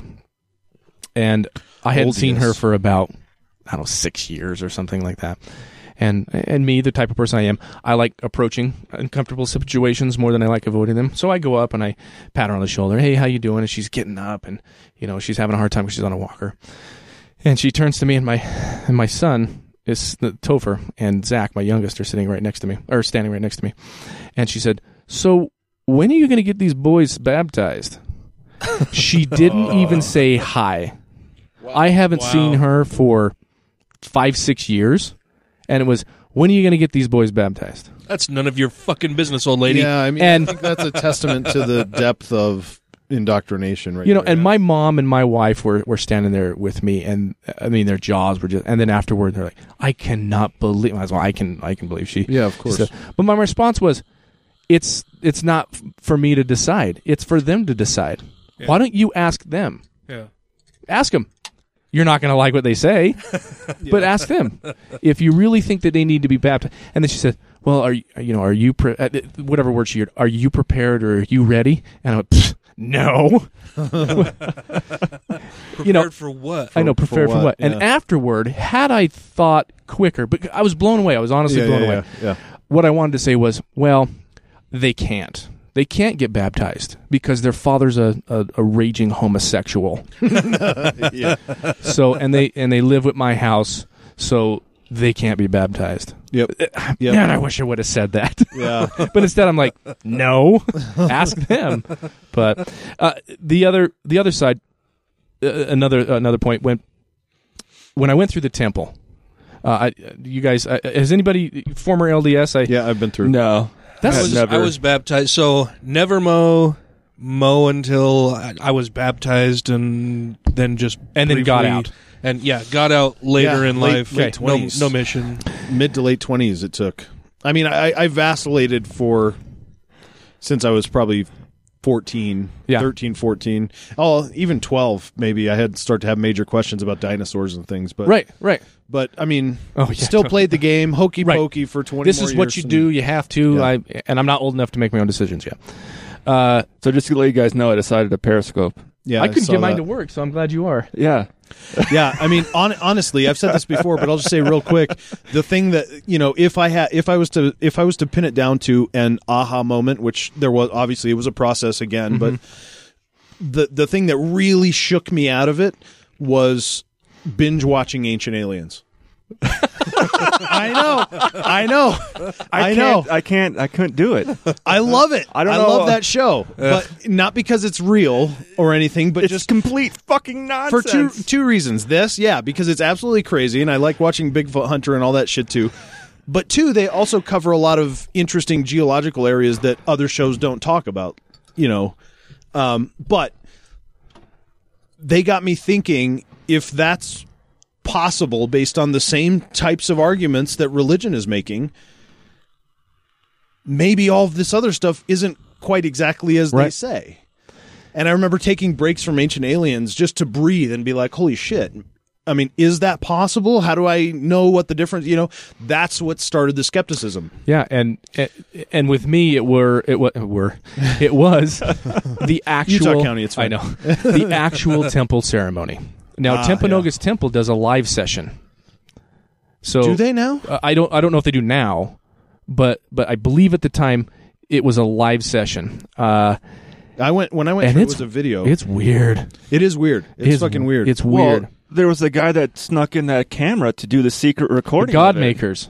Was that who it was? I think it was the Godmakers, wasn't it? He put out 3 different videos of the whole temple. I haven't seen those. No, that was a different guy. Yeah, they changed. Now they dropped the whole, slit in your throat, right? The blood out your gauge, all that stuff. Now, the thing that really got me, and this is when I was really into it, I started going to school, doing some more research, and I love everything. I'm a master of nothing and a student of everything. Mm-hmm. So if I'm like, oh, that's interesting, I'm going to go do that. So I started doing that, and I came across the book. This isn't the exact book. I think almost all atheists are the jack of all trades types. Mm-hmm. And I came across a book that's almost just like this, and I read it. It has inside. Now this. And what is this book? This, I forgot. This is not a visual show, is it? This is the. No, you did a great job of holding that up and framing Didn't I? it. Yeah. Yeah. That's because Periscope's going right now. There's so. like 4 people watching, so Secrets of Freemasons. Okay. Now inside this, I came across the actual. Now no one can see this except Periscope. yeah, the exact temple ordinances. Yep. Wow. Of the what is it? I The love that. navel and Yes, the it's the whole thing. breast It's the and- secret words. The sign Oh, of the the- nail. it's and the- the it's handshake, the- sign of the nail. It's everything. Yeah. Yeah. And well, I- I mean, it's no secret that, No. that's where Joseph Smith got it. It's a 32nd degree Scottish Rites, wasn't he? Yeah. Or Yeah. 33rd or whatever it was. I can't whatever's remember. the highest. Yeah, 32nd. I don't know. He did it in one day somehow. He got rid of all of his thetans, so I don't know. And the, Yeah, that's you know, awesome. The Nauvoo Lodge was now the Nauvoo Temple, but Right. it was a book like this that I read it and thought, wait a minute, these are all supposed to be secret. Yeah, yeah. And I'm not supposed to talk about all this. I'm not supposed to tell everybody that And my here secret it is name in is print Heber. for the world to see. Yep.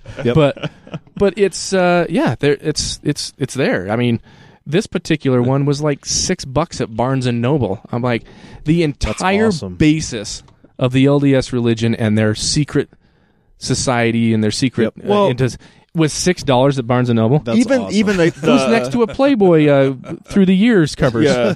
Well, you should I'm have. actually going to go get one. That's amazing. I would be torn on which one Yeah, to get, either the Freemason Well, I mean, one I'll go pick or one up, but- the Playboy one. Oh, I have both. If you Okay, I figured it's a hard one to choose between. No, I don't. But I mean, it's just it, and the other thing it did that I never noticed until I started looking into Freemasonry, and I'm not one of those people that's like, well, I'm an atheist, but the Buddhists are really cool, and I believe in ghosts, and no, none of that. Well, I enjoy culture, yeah. and So you're not just an atheist; you're also a skeptic. yes, oh. Yeah, that's probably my middle name, but and my wife hates it because I argue like a really cheap lawyer.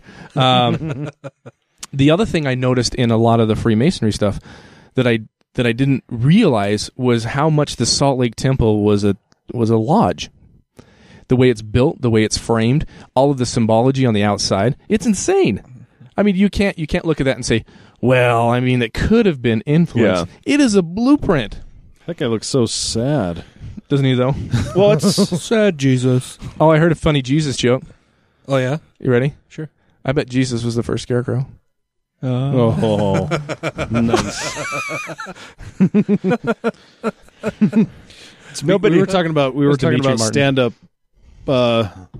before this. Have you heard Harlan Williams joke about scarecrows? Mm. About how worthless they are, and they all they do is attract homeless people because they see a brand new outfit sitting in a field full of food. Oh, Anywho. man. Dimitri Martin I is love where I heard Dimitri that Martin. from. Oh, He's yeah. so funny. That's his new one, right? Yeah, the one on yeah, Netflix. Yeah. Yeah. But anyhow, and that was another, and then, you know, just, I'd always been a skeptic, and I'd always had atheistic tendencies, but I didn't know that word and what it meant. All I knew was that's a bad word. You Yeah. don't say shit, damn hell, and atheist. I think that's a problem for a lot of people. And it was hard for me to finally come to that point because there's such a stigma behind the word. Mhm. I mean, it's a terrible stigma. Sure. But we're having an earthquake. It's probably the little dog. They're growling Okay. back. running upstairs. But Yeah. and that's really what it came down to. I'd always been a skeptic. I've always had problems, but I didn't know I thought that was something wrong with me, not something right. Mm-hmm. And that's Right. and when I finally that's what I am, and I can accept that. Mm-hmm. And if you don't like it, it's none of your damn business. Right. Well, even with me being non-religious my whole life, taking on the you know, the atheist label I'm like, well, atheists, they don't believe in anything. They're just like bad people, aren't they? Yeah, that's what I And they had worship thought, Satan yeah. and stuff. Yeah. Well, I didn't go with the Satan thing. 'Cause I'm like, well, if they don't believe that, how would they believe that? But when I realized, I'm like, oh, everybody's mixing up a nihilist with an atheist. Yeah. And not that I'm saying being a nihilist is a bad thing. It's just it's They wouldn't care if you did. Yeah. no, they wouldn't care if I did. No. But they're not the same term. No, Yeah. So, did you ever serve a mission then? no. No. If got I would married. have, it would have been. Yeah, I got married. That was a different mission. Yeah. It was a mission from God. It was a mission from God. Now I want to dance. I want to see James Brown jumping around on stage. But now the good news is about me coming out and saying atheist. I've got a Wiccan brother-in-law, and I'm off the hook. True. Oh, At least you're not a witch. At least I'm not a witch. yeah, But warlock, I think. Right? yeah, I don't know the term. I just know he spells the word magic wrong, Yeah. Spell it with a and he likes the Cowboys. So Oh shit. yeah. Well, there's always next year. yeah, well, Got to work on those They said that for a spells, few. man. Yeah, they haven't they had say a good that- that's, season. that's the Cowboys' mantra. There's always next year. good grief. But yeah, that's. So how did your wonderful parents handle you coming out as an atheist? I'm the type of person that when I make a decision, I go in all the way, and I admit I can be fairly obnoxious at it. So it's when you finally find out what you are, you want to scream it all the time. Yeah. The first time I ever said I was an atheist, I said it to one of the members of my ward. They came over and asked me if I'd like to be a scout troop leader. Because a lot of the neighborhood kids, when my kids come over, they hang out at my house. We do experiments, we have fun, we play, real active. Yes, science. Yeah. And they came over and said, we know that you like doing these kinds of things. And I'd been a teacher for 4-H. And you're good at it? Yeah. I did a magic and science class for 4-H after school one day, and for my mom. And he came over and asked me if I wanted to be a scout leader. Amazing how God works, right? Yeah, isn't it? Yeah, it has Hey. nothing to do with observation and it. understanding. Like, oh, hey, this guy has all the neighborhood boys at his house, and they all have fun and play around, and he's a good Yeah. teacher. And then That's not what they said magically about God Michael said to Jackson. have- yeah, yeah. It's natural. Well, But we're not talking about. Well, he had all the kids over. Yeah, played we're not on talking about. He did magic tossing tricks. boys salads. Yeah. with He the wasn't side of Catholic, Neverland okay? Ranch. Well, Yeah, and I've always been that person out there throwing the footballs and going down the slides and getting kicked out of Del Taco. Del Caco. you. Sponsored by diarrhea from Del Caco. Those Dollar Tuesdays. That's Dollar Tuesday. Hey, at Del Taco, the best thing to do is put one butt on a tray and your feet on a tray and go down the tube, and you shoot Oh, out shit. the end. But you'll get Like a kicked turd? out. Oh, I mean, you get kicked out permanently. I think I still have a trespassing warning. just tell him I'm recreating what your tacos do to me. Yeah. Say, kids. I'm the taco. That's my butt. It's like I'm the new Slim Goodbody. I'm going to show you what happens. Nice. Shoot out there. But no, so anyway, they came over and asked if I wanted to be a scout leader, and I told them, I said, "Are you still allow gays or don't allow gays in there?" This was before all of this. Yeah. Well, yeah, that's kind of, and I said, and you do realize I'm an atheist. And I'm like, wait, I just said that out loud. And then he's like, you are? But you're so nice. Oh. Mm-hmm. I went, thanks. Go away. Yeah. No, it was, Appreciate ya. but it was one of those things, whatever. Yeah. Preconceived notions are none of my business, so. Yeah, But yeah, I'm going to start doing that with Mormons, though. When they come over. Oh shit! I was expecting a pizza. Oh well, we're missionaries. Really? Because you guys are so nice. I'm Seems surprised. so nice, that- though. We seem so smart. That's I know. surprising. You can. You're erudite. Look at you. But Dressed yourself and yeah. everything. Where's the horns? I thought the Mormons had the horns. But man, I jump all over the place. I'm sorry. I just have a lot to say. Oh, yeah. We about. There's no agenda I to know. this show. I mean, what do I don't spend all week on that. It's like a Nickelback song. It's worthless and just keeps going on. Look at Matt's pages graphs. But he. That was a terrible joke. Forget it. Oh, we'll edit that one out along with your food. Your Don't snafu. them about that. Oh yeah. Say what? He said, "Go Pats." That's what he said. We'll put that in there. Yeah. 1, 2, 3. Go Pats. No. Go I had- Pats back.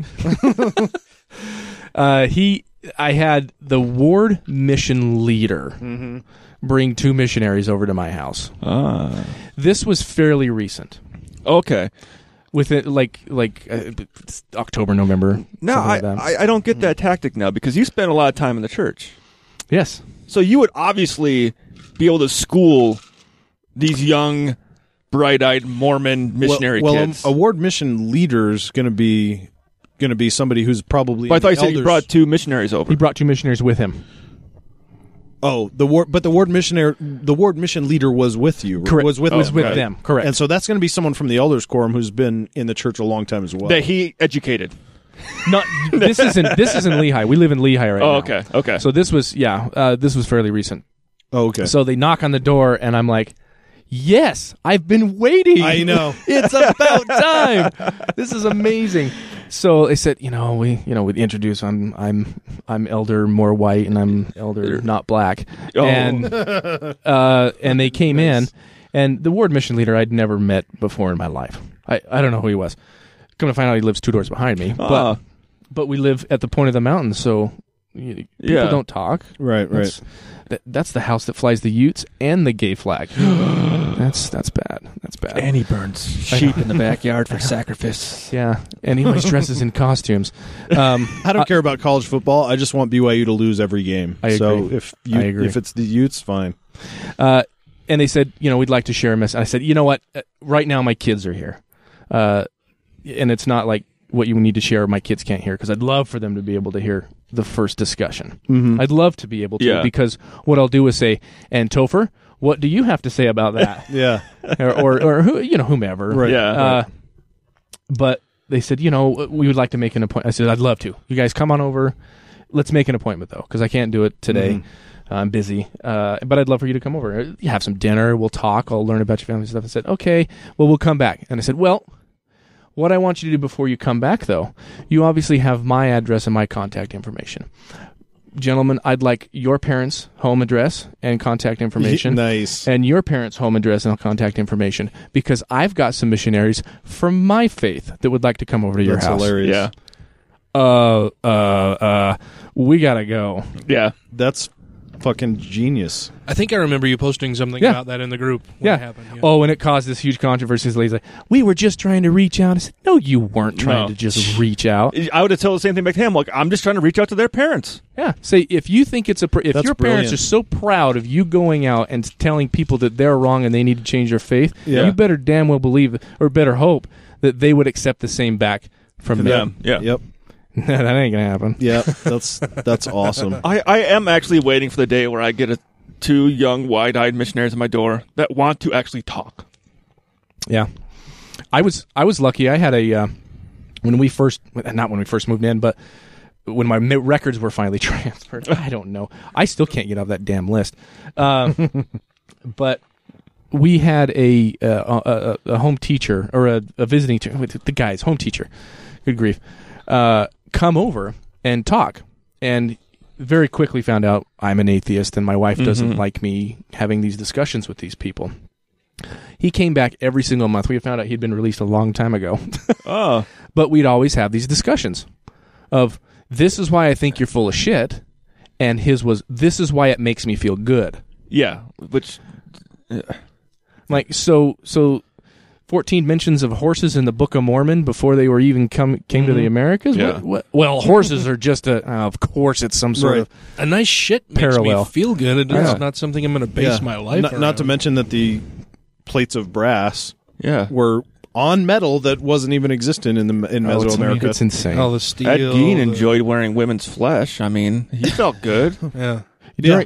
Last year we had a lot of parties at our house, and I ended up printing out about 10 or 12 full copies of the CES letter. Oh, nice. And putting them on my toilet and said, free, take one. My mom put them away. I think it was my mom. It may have been my wife. It was like, we don't need that in. And no, it's my bathroom. That's funny. Free, take one. Anybody should go out and should have put look the at Gideons at the bottom. CESletter.org.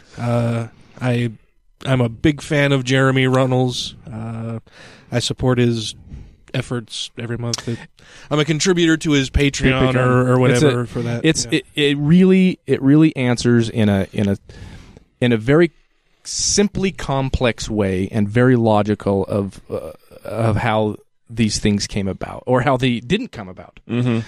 And the church, the history of that is that he wrote that letter, and then the church responded in some fashion to it. I don't know if I can't remember if it was directly or no, it wasn't the church. It was one of their ancillary was it farms or groups. something. Yeah, it was Farms or Fair. Or I think it was Fair.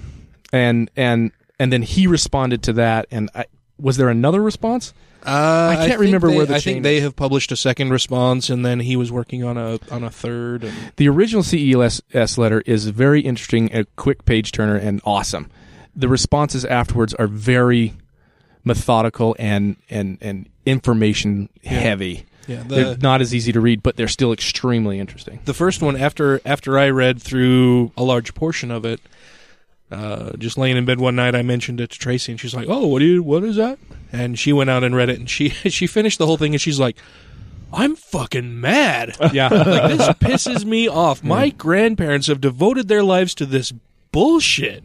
Yeah, she's like, "This fucking makes me mad. I want to take it over to my grandpa and go, look at the bullshit you believe." And the CES letter was one of the things I discussed with my home teacher, and Freemasonry and the symbology, and that every single picture of Brigham Young has his compass and and square. I mean, like, come on, all the garments have it too. I mean, but and then back to my parents. Good grief.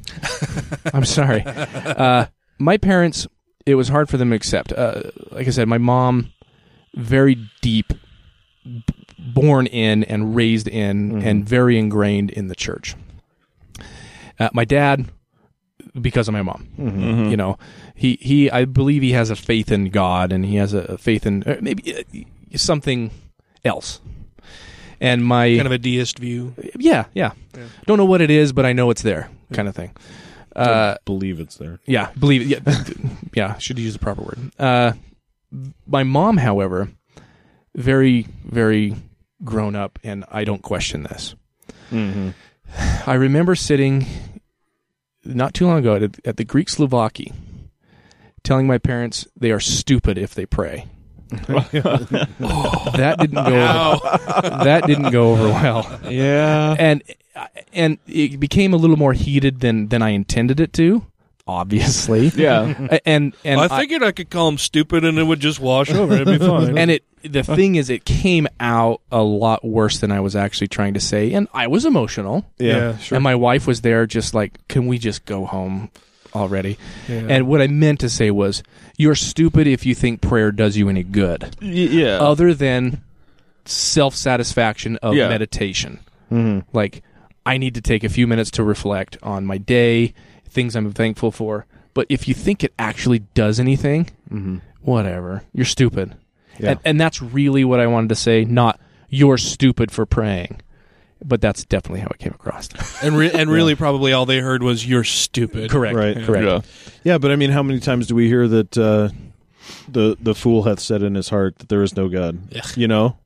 I mean, we get that shit all the time. I mean, it's just a classic case of condition can't take it. No, it's privilege.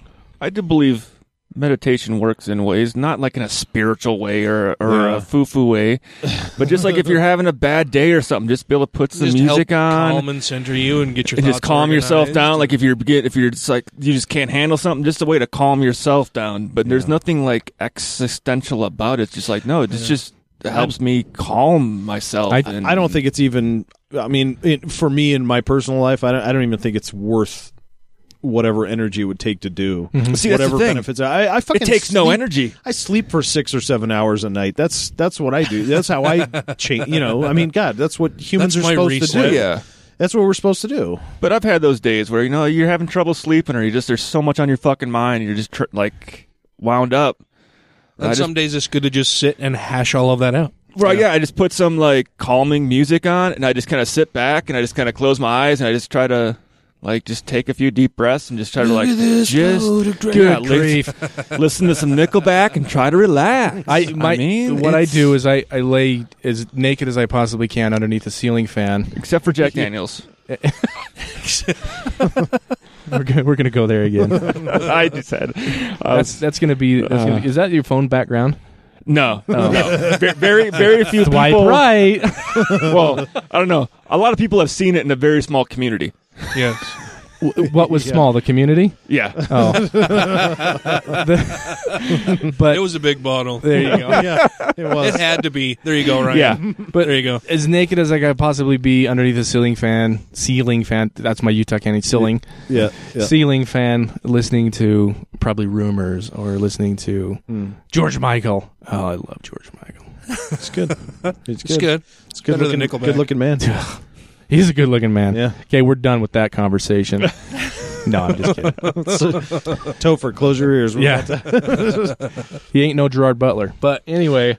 Well, that's true. Yeah. So that's from a mostly asexual. Although I think that gives me a unique perspective on what being asexual. Yeah, I mean, kind of non-sexual person. Yeah, non-sexual, looking at the attractiveness of humans generally, because there's not much difference to me one way or another by gender. Yeah, I mean, there is slightly, but I can appreciate a good-looking man. Yeah, Ewan McGregor, Gerard Butler, George Michael, of course. I mean, yeah, those are very good-looking humans. George Clooney, Brad Pitt. Yeah, I'm not big on Brad Pitt. No. Yeah, he's overrated. And he's a terrible fucking actor. Oh. Okay, did you guys watch the Golden Globes? No. I was busy. Oh, well, first of all, don't. Ricky Gervais had a couple good digs. Yeah. But he always does. I know. He can be brutal, though. I heard Some of them were pretty not bad. Matt Damon, but fucking Revenant. Yeah. He finally won. He's had Golden Globes before. It's the Oscars. Oh, yeah, it's Oscar he hasn't won. Are you talking about DiCaprio? Yeah. DiCaprio's never won an Oscar. Like, everybody keeps putting the meme Yeah. out. It's like, he almost died making this movie. What the fuck does he need to do to get an award? Oh, I saw the meme that was like, do you think in 30 years someone's going to play the life of Leonardo DiCaprio and win an Oscar for it? But yeah, one of my favorite digs that Ricky Gervais said that he was introducing Matt Damon. Okay. I think Matt Damon. I think I did see this. But he said Matt Damon, the only person that Ben Affleck hasn't cheated on. Yeah. Yeah. Oh, wow. Nice. Oh, snap. Well, then he made the joke too, where he's like, "Oh, he did that great comedy called The Martian." Oh yeah, they pegged it as a comedy. What? Well, Yeah. That was the category? Yeah. Oh, Really? did they? Yes, it really was. So that's why he made that joke. Yes. That Wasn't a comedy. Well, the reason the International Film Society of I don't know. Well, the way I understand, you got to submit your film into categories. But they put it in comedy, and after watching it, my wife and I watched it, and we thought, oh, I know why they did that, and sure enough, it came true. The Martian was such a great movie, critically and otherwise. It had different realms. But Revenant was also up. Yeah. They couldn't put them against each other. No. So they put it, even Ridley Scott got up and said comedy, because he won for Best Director. In the comedy. It was up against Spy. It was up against. Come on. I see. But they wanted to give those to him, to Matt Damon. They and wanted Ridley an Scott. award for the movie. But Revenant clearly. I haven't seen it. Taking We it. were going to go see it over the weekend and got busy. I saw The Martian, but I I'll haven't show you seen how to Revenant watch yet. Yeah, I was going to watch it the other night at home, but I decided to wait because I might want to see it in theater. Because I have the screener. Yes. Yes, that's how. So which website do you use? Yeah, exactly. My brother-in-law just told me one. Or let me. It's crazy easy. I noticed the other day, like I'm looking for movie titles. I'm updating. I have a data. I'm a fucking dork, right? So I have a lot of movies, and I have a little database that I've made for my movies, and I'm updating it with fucking information from like IMDb and stuff. So I'll Google the name of a movie to find the year that it was made, whatever. And I just lost what I was going to fucking say with The this. train has derailed. You find websites that are playing the movie? Oh, well, yeah, so I just type in thank you very much. I just type in the name of a movie, and like a laundry list of websites come up, like watch the full version of the movie, and I'm like, well, that seems weird, and I'll click on it, and it's like, it's the full version of the movie in English. Version. I watched just The on Hateful web Eight streaming. before it was in theatrical release. Well, but did you torrent it? I mean, this is just like No, it was streaming. Just, streaming on the internet. wow, it's crazy times, man. I know. Back to my parents really, really fast. Since I came out to my parents, they've really taken to heart a lot of things that I've said. Like, man, he's got a lot of good points, and we never thought of it that way, and we don't look into it this way. Number one, they're becoming more and more liberal, thanks to my wife. Yay! Yep. And my mom has now reached a point. She's gonna be mad at me. I said anything. She doesn't listen to this. She won't listen. Nobody's to this. listening. She to might this. now. It's just us four and Topher. There you go. And my wife making hash marks on a board saying "ass kick one." Ass. I'll go easy. Back. It's like check. No, she's not a bitch. I promise. She makes me say that. Yeah, she made me say that. She just texted me. I lost my train of thought. She was like, Dan, since this revelation of the church coming out with the gay stuff, that hit my mom hard. Yeah, I mean, it hit her. It hit a lot of people hard. Oh yeah, like my this true believing is bullshit. My true believing Supermo family members, some of them were questioning it openly on Facebook, and I was like, "Wow, so that's huge. This is a big fucking deal." Yeah, yep. This is shaking the true believing members of the church. Yeah, and the best part about it, I don't even have to say anything. They did it to themselves. Yeah, right. Yeah. It's like, what can we do to be dickheads today? Oh, I know. Let's alienate 3/4 of our. Let's of our pick on groups. children. Yeah. They can't defend themselves. And all of a sudden, the members grew a conscience. Yeah. Oh, good grief. Well, only some. I mean, they're still fortifying a core group of TBMs that are unquestioning, sort of mindless soldiers. It's a purity check. Hopefully it'll turn out like the Church of England, because I saw something the other day said that like 92% of the people have dropped out of the Church of England. Yeah, but that's because there's no competition for that. I mean, it's the state religion. Well, yeah, it's a different climate. Mormonism's kind of the state religion here. Yeah, but state in terms of Utah State, federally funded government. Yeah, but we're England. not. I mean, here there's plenty of competition. I mean, it's not just. I don't think it's really a state religion. It's not like we're putting it on badges of I know. Yeah. firefighters. Yeah, exactly. Well, that was a great little segue. Yeah, I tried, Dan. So should we move on to some newsy stuffs? Yeah. Yeah, I mean, we got time to shut Jeff up for a few but minutes. we got about 20 minutes left. Sorry, guys. No, you're fine, man. This has been awesome.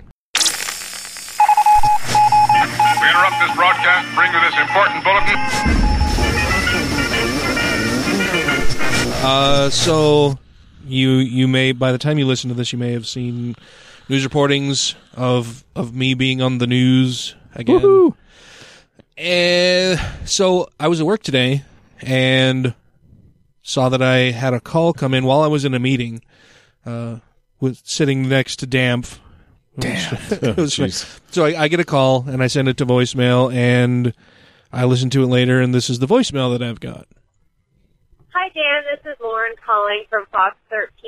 Giving you a call because wanting to get possibly some comments from Atheists of Utah about what you guys think about. So the Provo Police Department got all these new badges, like $85 a badge, and apparently these new badges have the Provo Temple displayed on them front and center, like the whole badge is the new Provo Temple.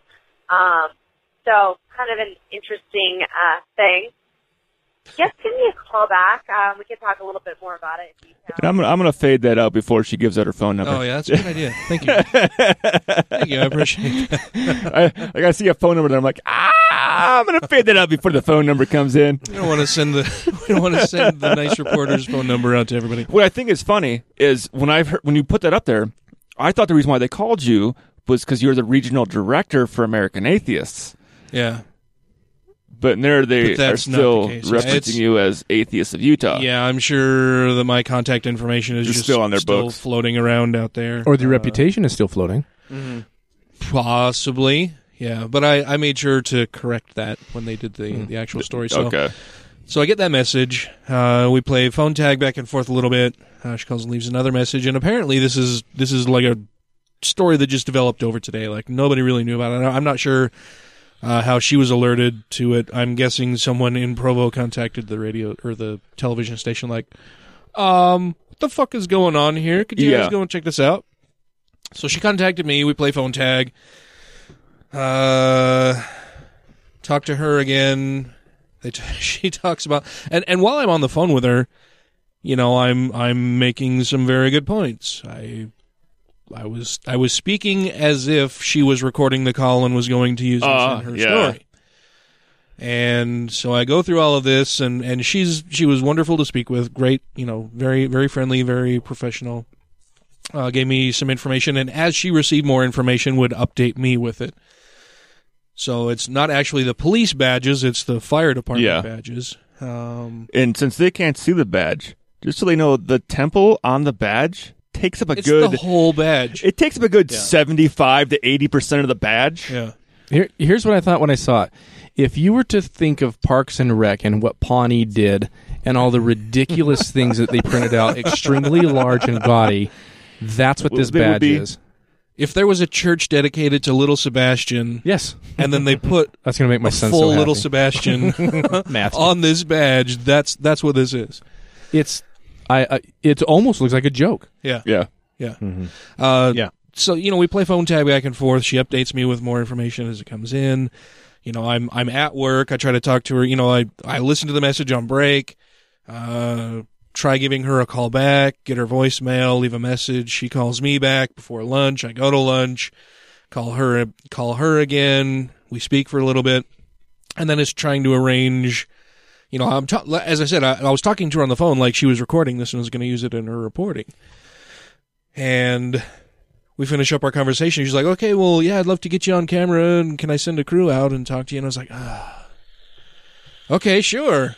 I'm not sure when you needed to release the story or when you were planning to go live with it or anything, but I'm at my day job today in Ogden. You caught me on the 1 day a week I work. And she's like, well, we can send a film crew out.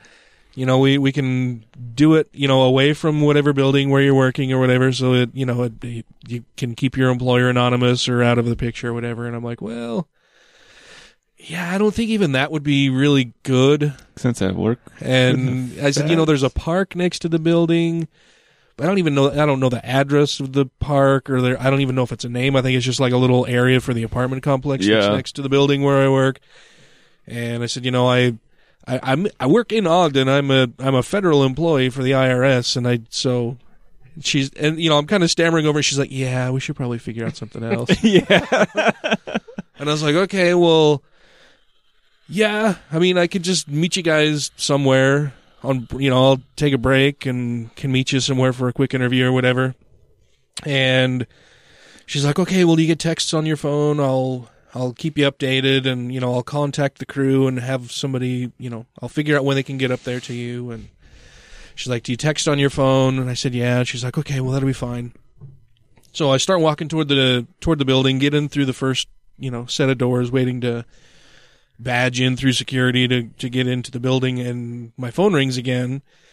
So I answer it there in the secure area, and she's like, oh yeah, hey, this is Lauren again from Fox 13. Just wanted to call and let you know, we could have a film crew out there. Is 3:00 good? And I look at my watch and it's like, 5 to 2, and I'm like, oh, yeah, I could take my break around then, I guess. And then she's like, okay, where would you like to meet? And I'm like, well, and the whole time I thought, okay, well, I'll contact somebody on the Board of Atheists of Utah, see if they're available. Yeah. I didn't even have time. Like, I wasn't doing anything. We played phone tag back and forth, and then, she called me as I was going back into the building, and I'm like, I have some time I can just take off. I'll just head home. I can meet you there, send the film crew there. Okay, well, could you do that at 3? And I'm like, it's like, it would take me from now until then to get home. Yeah, okay, sure. So I go into work, take my jacket off, go over to my boss's office, and I'm like, hey, you mind if I just cut out for the rest of the day? He's like, oh, yeah, sure, that's fine. Everything okay? You doing all right? And I'm like, yeah, it's just there's the news wants to interview me about a thing. And he's like, oh, okay, yeah, that's fine. Yeah, that's fine. Go ahead, take off. And I was like, okay, cool, thanks. So grabbed all my shit, got in the car, boogied home, and right about the time I got off the exit, I get a text message from Tracy. Fox 13 is sitting out in front of the house. And of course, I had sent her a text message before saying, "Hey, they're just letting her know, Yeah. hey, they're going to be coming."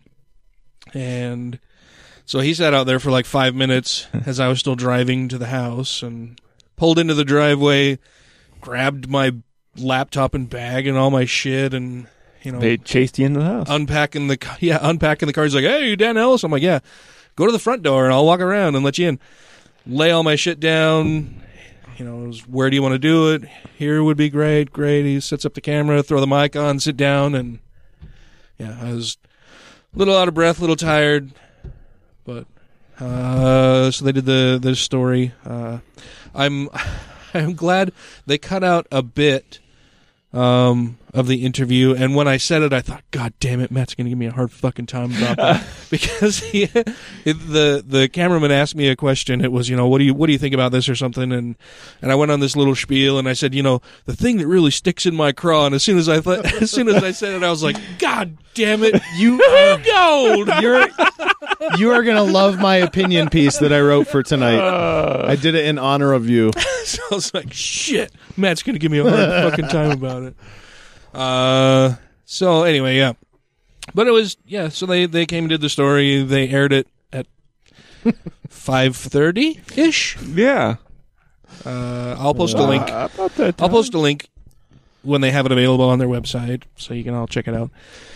I'm glad that I'm in your mind like that. You're glad he's sticking in your craw. Like as soon as I said it, I was like, fuck. God damn it! I Do just not said air this. Sticks in my craw. What the fuck is wrong with me? That's why they cut it. This guy's way too young to say something like that. I was thinking of you when I said it and felt stupid. Thanks, man. I'm glad they didn't include it, at least in the 5:30 version of what they aired. I'm not sure how I feel about being the guy that makes you feel stupid when I'm not around. And I was hoping that I'd get home in time to like change my shirt. I think you did a great job, by the way. Do whatever, and it was just like, no, here you go. Here's the microphone. And I was like, okay. Well, I'm a fat guy and I'm a little out of breath. I'm just unloading the car. Let me just say first, what sticks in my craw is people waiting on my porch. This is great. Okay, get off my lawn. So what you said you got a little something prepared over there? Yeah, I have a little thing that I wrote up this week. What's it is? It's a little news article / opinion piece I wrote called "Helping Jeb Find the Exit Door." Ooh, hoo gold edition. We should make a segment on the show just called Meow's Corner. Well, we already had a bit about what matters. Craw's Corner. How about that one? Craw's Corner, yeah. This is just a little thing I put together about an article that I found about what's going on in the Jeb Bush campaign. So there's an awful lot of fuckery, my own wording in here, as well as some hoo-hoo gold interspersed.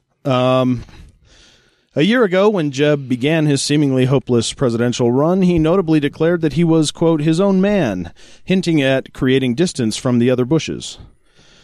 After 12 months of being perpetually disenchanted with his view of the rear ends of nearly every other GOP hopeful, he's gone true Bush by conveniently forgetting his original position. In an attempt to inflate his numbers of his supporters, relatives, and those with deep ties to the Bush family are gearing up to flood Iowa, New Hampshire, South Carolina, and Nevada. The strategy seems unnecessary, remembering the monkey shines orchestrated in Jeb's own state made it clear to at least Al Gore how unimportant the popular vote is for a Bush. This kind of Tommy rot is nothing new to Bush world, as both George H.W. and W. employed the technique in their own campaigns. Did you say Tommy rot? Yeah, this is the Hoo Hoo Gold edition. What is it? I told you it'd be interspersed. Hussein Cumber, a Bush supporter in Florida, uses inescapable logic to draw support by saying, quote, if you did this for his dad and his brother, you owe it to him, close quote. Of course, that's how it works. Despite all the flapdoodling from Jeb's yokels. Jesus Christ. Don't drink while he's reading this. One can't help but think it's too little too late for this run. As we now know, low poll numbers and lack of voter support hasn't stopped any Bush before, and such regular use of jiggery-pokery in their campaigns suggests that they don't understand the pesky, quote, building public support part of becoming president. We are talking about C students, after all. A question looms, however, since the GOP leaders have been Trump, Carson, Cruz, and Rubio, suggesting that even Republicans don't want another Bush.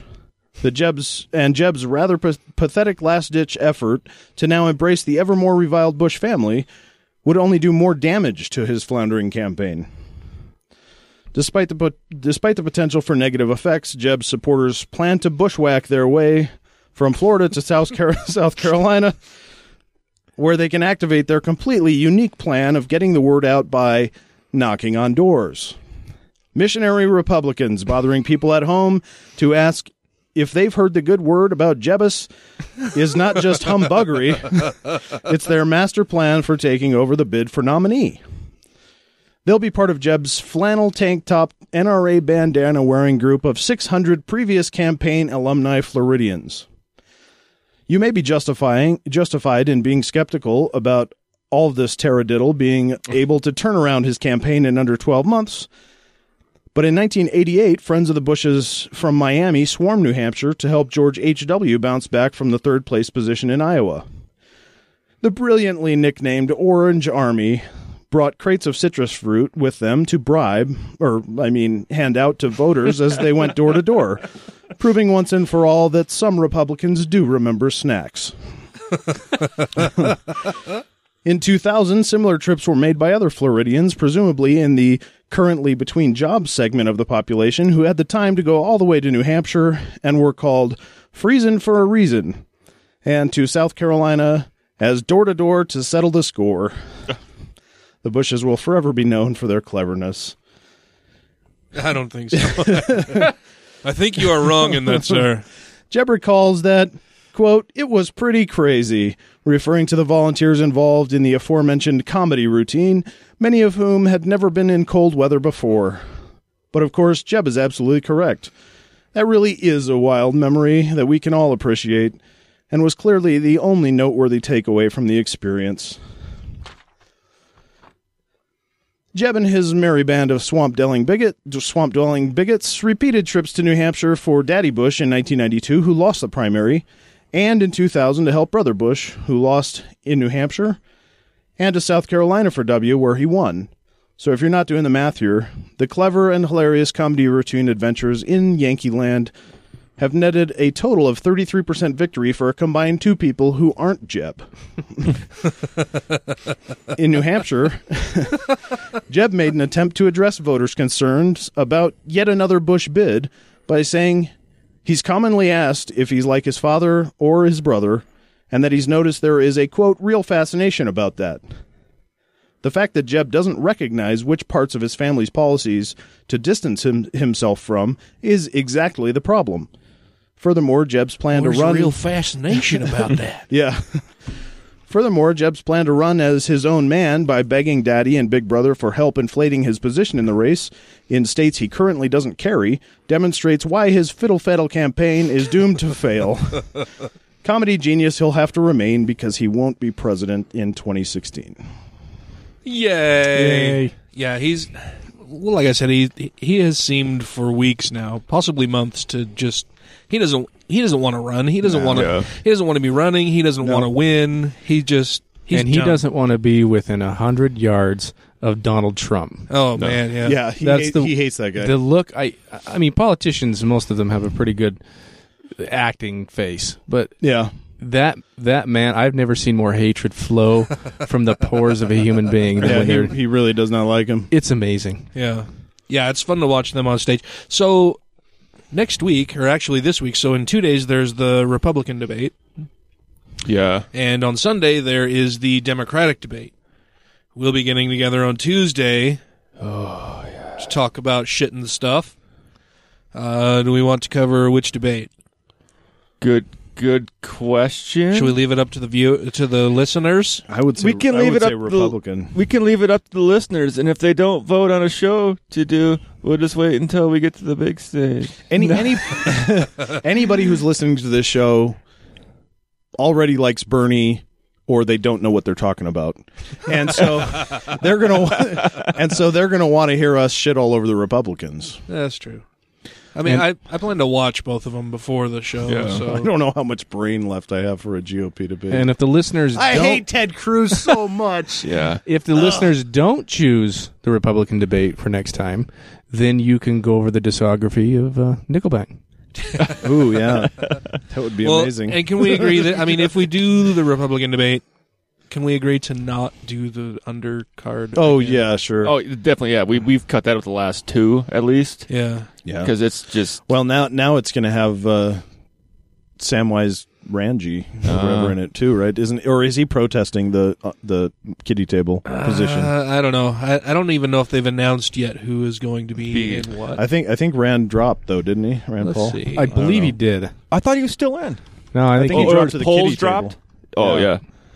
Yeah, I think they wanted to drop him, and he was having a fit about it. And if you're having a hard time listening to the whole Republican debate, just listen to the sound clips of the Al-Qaeda.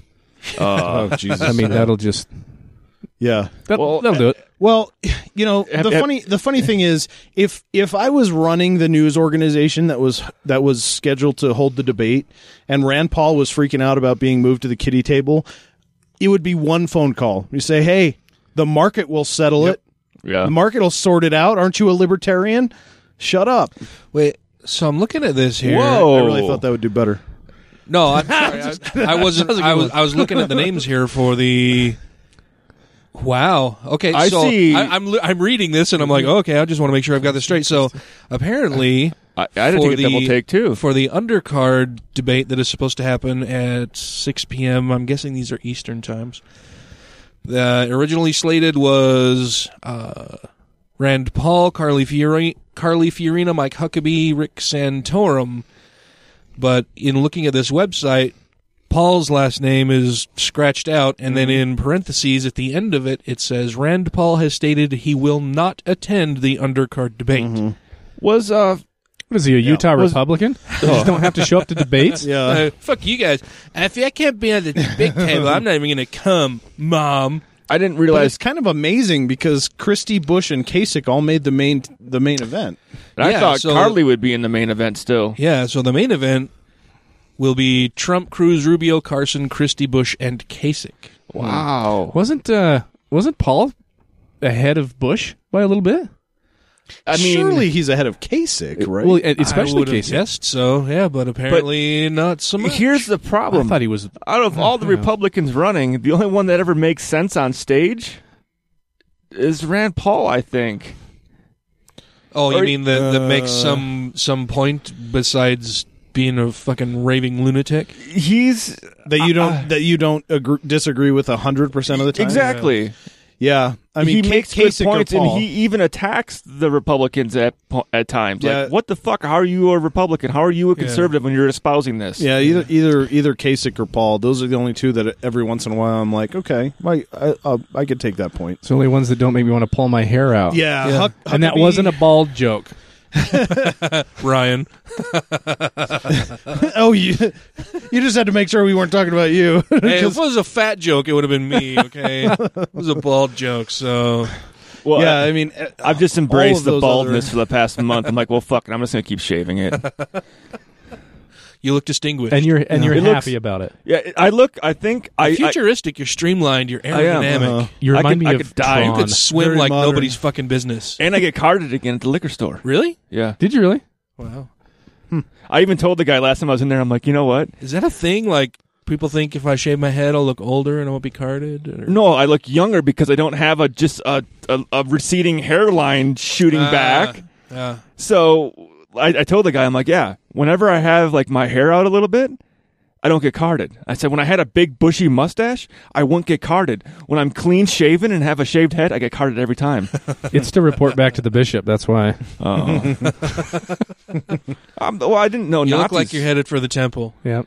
Do I really? Yeah. I should just A little bit. I should just look shitty bald then. I hope they call me on a mission. You need. Well, see, because you don't have any tattoos displayed. Well, yeah. When I roll my you got sleeves the up, long, yeah, you got the long sleeves. long on. sleeves. When I roll my sleeves up, I got my whole right arm is almost completely covered. Yeah. See, and trees.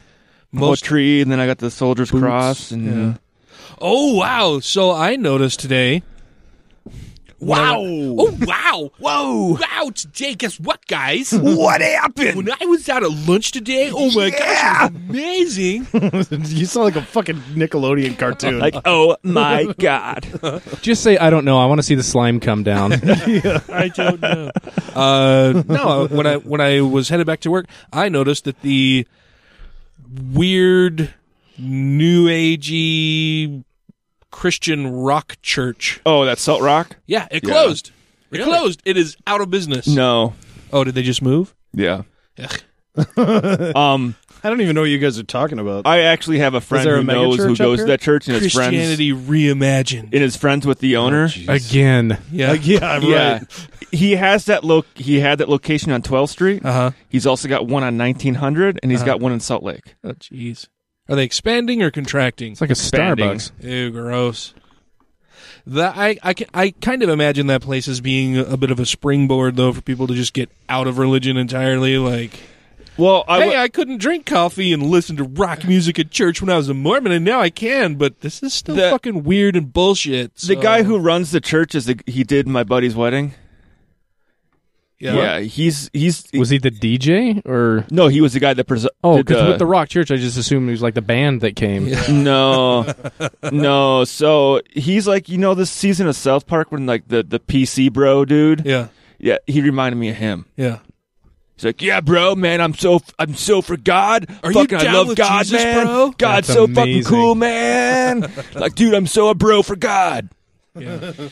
Yeah, I watched. I wear affliction shirts, and I'm such a bro for God. Yeah. Back to Nickelback now, huh? Exactly. God, bro. Wow. Yeah. Oh, well, that's disappointing. I was thinking that they had just closed. Yeah. And like years ago, it was probably 3 years ago, I took a picture of their sign because it was, Christianity reimagined, and I was like, how can they not see the problem with this sign? Like, it's not Christianity rebooted or Christianity refreshed. It's Christianity reimagined. Well, like it was imagined in the first place. We've reimagined it. Actually, talking with the guy who runs the church, I guess the whole idea for the name for it, that Salt Rock Cafe or whatever they call it, was because they started. Lot's wife. They're celebrating God turning some woman into a pillar of salt.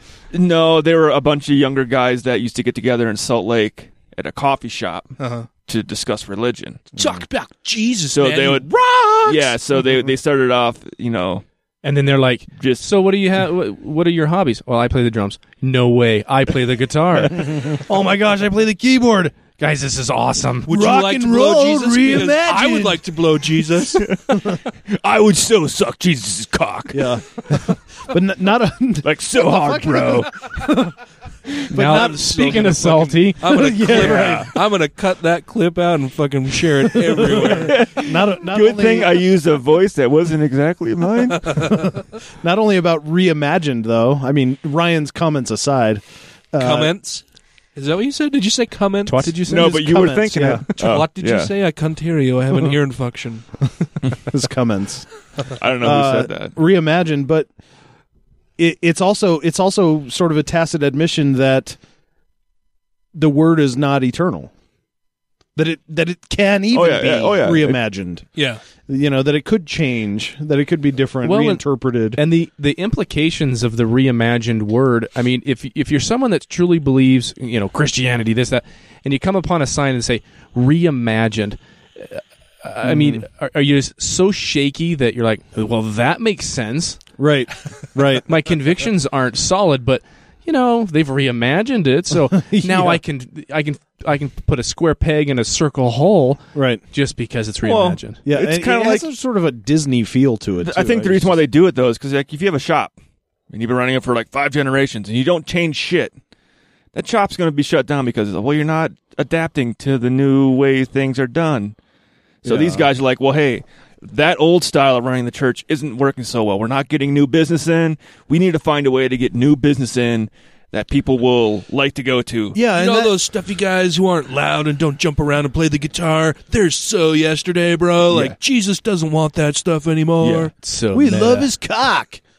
But but I mean, doesn't that also beg the question though about why an all-knowing God would send his son with the true word 2,000 fucking years Yeah. ago? Why didn't he give him a fucking Les Paul? A guitar. Yeah. A guitar. I've only heard it as Les Paul, but Les Paul Yeah. works too. I guess Well, if you're lesbian Paul. yeah, give him a lesbian. I mean, it is his second coming. It is. But bump. You know what? You guys are terrible. Another thing I've noticed about all the. and you Okay, may no have- more Jesus I know, jokes. no. Dan's in the room. Dan's going I on. forgot about that. How many of these religions, and you guys may have talked about this before, how many diametrically opposed religions, my God is better than your God, are Oh, yeah. teaming up? Oh, yeah. Yeah. They're just, it's insane. yeah. It may have been They've the podcast I recognized heard a it on, common enemy in secular and atheist groups. And, which is no money. Yeah. The It's common no longer enemy like, is oh, you're being Lutheran, broke. I'm Catholic, I'm sorry. Yeah. Well, no, I know it's been brought up on the show at least once or twice about the fact that I consider that to be progress in that Catholics and Protestants are teaming up against atheism because there's a common enemy. You know, there's a reason and to it's be the Festivus pole. right. That's the yeah. There's a reason to be I get your fighting Festivus against. Pole right here. Oh, I hate his face. Oh my gosh. I hate his face. I'm so just much. going through our stories here to decide which ones we want to. You know, I hate to be, no, I don't hate to be that person. Well, whenever I see him, Ted Cruz? Yeah, it reminds me of like the stories when I hear kids talk about being molested by old priests. I know, Yeah. right? Like that dude totally did it. I'm trying to be a little bit of a clock runner tonight, trying to keep track of Was time. that when we started the show, or just That's sat when we down? started the show. Okay. So Okay. So we have another 2 hours, is what you're telling me? yes. No, that's not counting down. That's counting up. Okay. I got you. Well, We can hit a news article here. I mean, we've been going a little longer lately, anyways, because I've been the horrible timekeeper. so we've got We got so much shit. Fuck. Ben Carson calling LGBT people and what they do abnormal, and that they shouldn't get from extra a guy rights. who studies brains. Yeah. Oh wait, have you seen? Do you watch the Daily Show with Trevor Noah? Yeah. It's every once Have in you a while. seen his- I don't watch all of them. Have you but- seen his Ben Carson one? He's done a few Ben yeah, which Carsons. one? It's pretty amazing. The one where he talks about how Ben Carson's a zombie. His gun one was Yes. pretty Yeah. awesome. This is so funny. I didn't see that one. We've got a dejected Mike Huckabee is now just burning bridges with the religious right. Hillary Clinton Whoa. Yeah, she looks hot there. is on the attack as polls show Sanders winning in both Iowa and New Hampshire. And on that particular one, I know the listeners can't see her, but Bill has gotten that look so many times Yeah. in his life. Oh, Like, boy. you told me to cook what? What was found on the blue dress? You did what now? You smoked that thing. What happened to after? the cigar? You went through that whole box of cigars? The humidor broke and your solution was what? We have Ted Cruz. I like this one.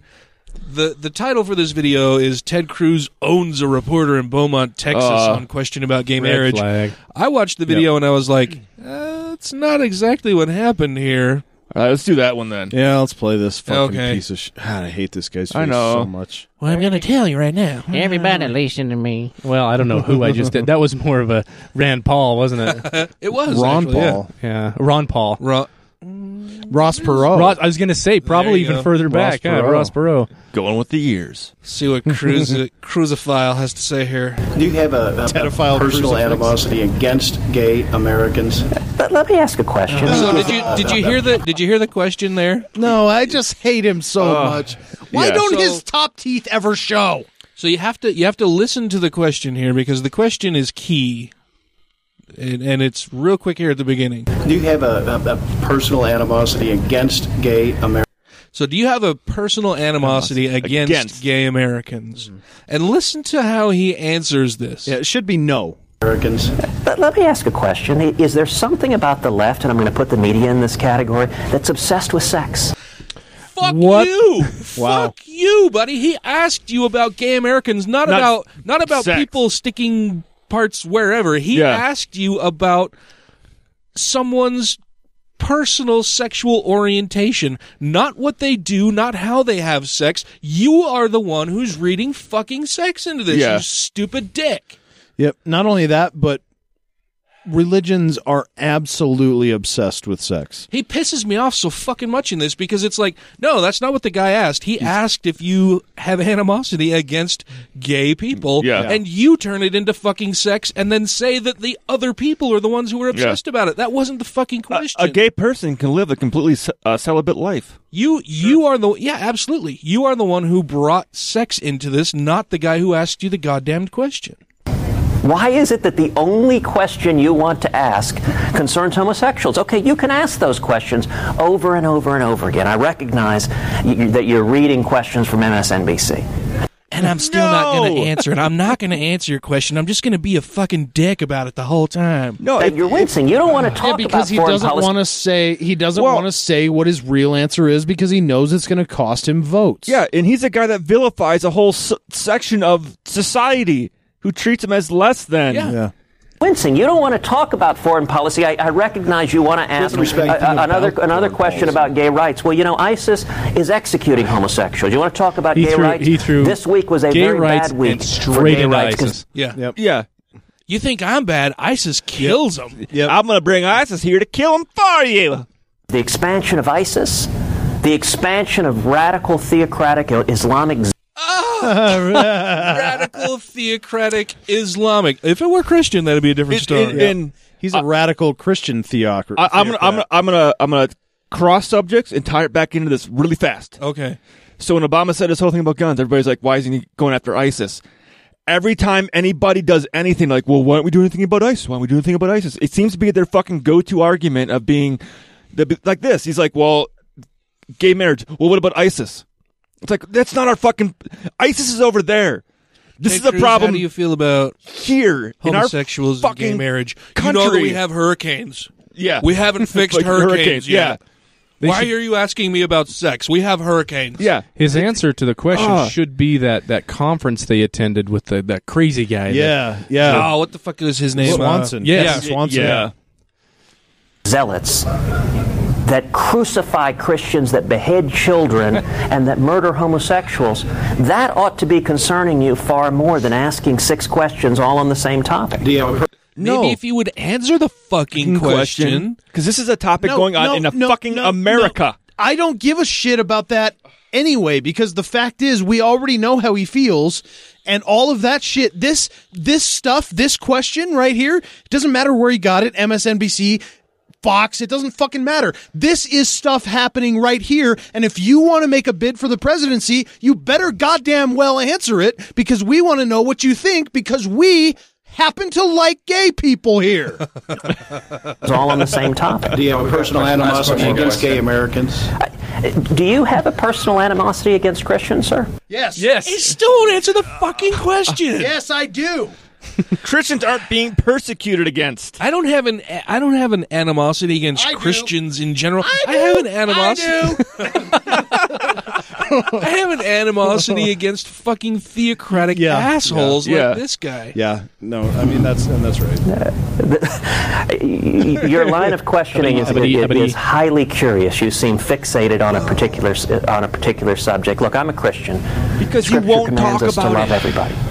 And what I have been talking about. So Jesus taught us to love everybody, and the way I think we ought to do that is to deny them some basic human rights. Yeah. And so for me, right there, answering a political question with Scripture, okay, you're disqualified. Yeah, you're done. All right, next, you're done. Yeah. You put God's law above, and he said as much. You put God's law above the Constitution, you're fucking done. You're disqualified. You don't get to be president until you can figure out your fucking brain.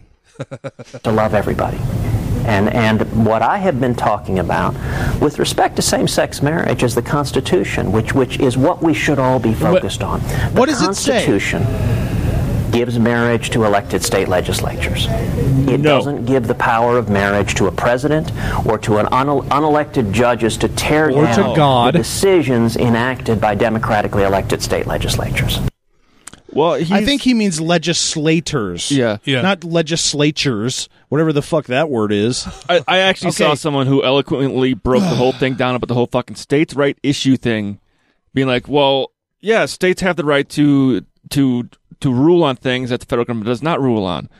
But according to the 14th Amendment, the federal government says everyone has the right to life, liberty, and the pursuit of happiness, and to basically, you can't discriminate against them. Yeah. Federally, you cannot say one person can have something and another person can't. Unless you're running for president. Yes. Then you can tell them. Yeah. I mean, and all of that's good.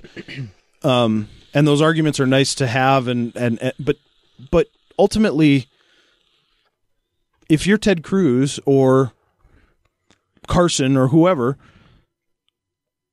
why does it matter if another citizen gets to do this or doesn't? Right? Yeah, it doesn't matter to you at all. What is the point of fighting against this so hard? The point is that they put Scripture above Constitution, and so therefore automatically disqualified until you can graduate elementary school, not in Texas, in any normal modern state, okay, somewhere up north. Then you can make a bid. But I mean, until then, you obviously are disqualified. I mean, this is insanity. You know, and it boils down.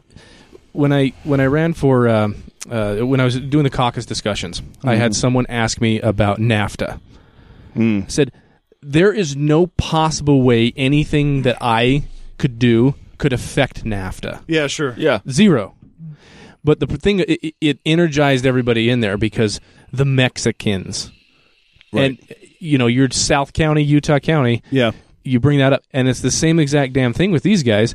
It's not like anything could be done. They're not going to repeal a constitutional, right to get married. Yeah, no. But no. as long as you keep people fucking insane about things that don't matter, they're not going to. They're say, now wait a minute. What do you mean the IRS code or international treaties? And it's just stupid. Yeah, it's nonsense. It's all dog whistles and red meat for the mass. Woohoo, go!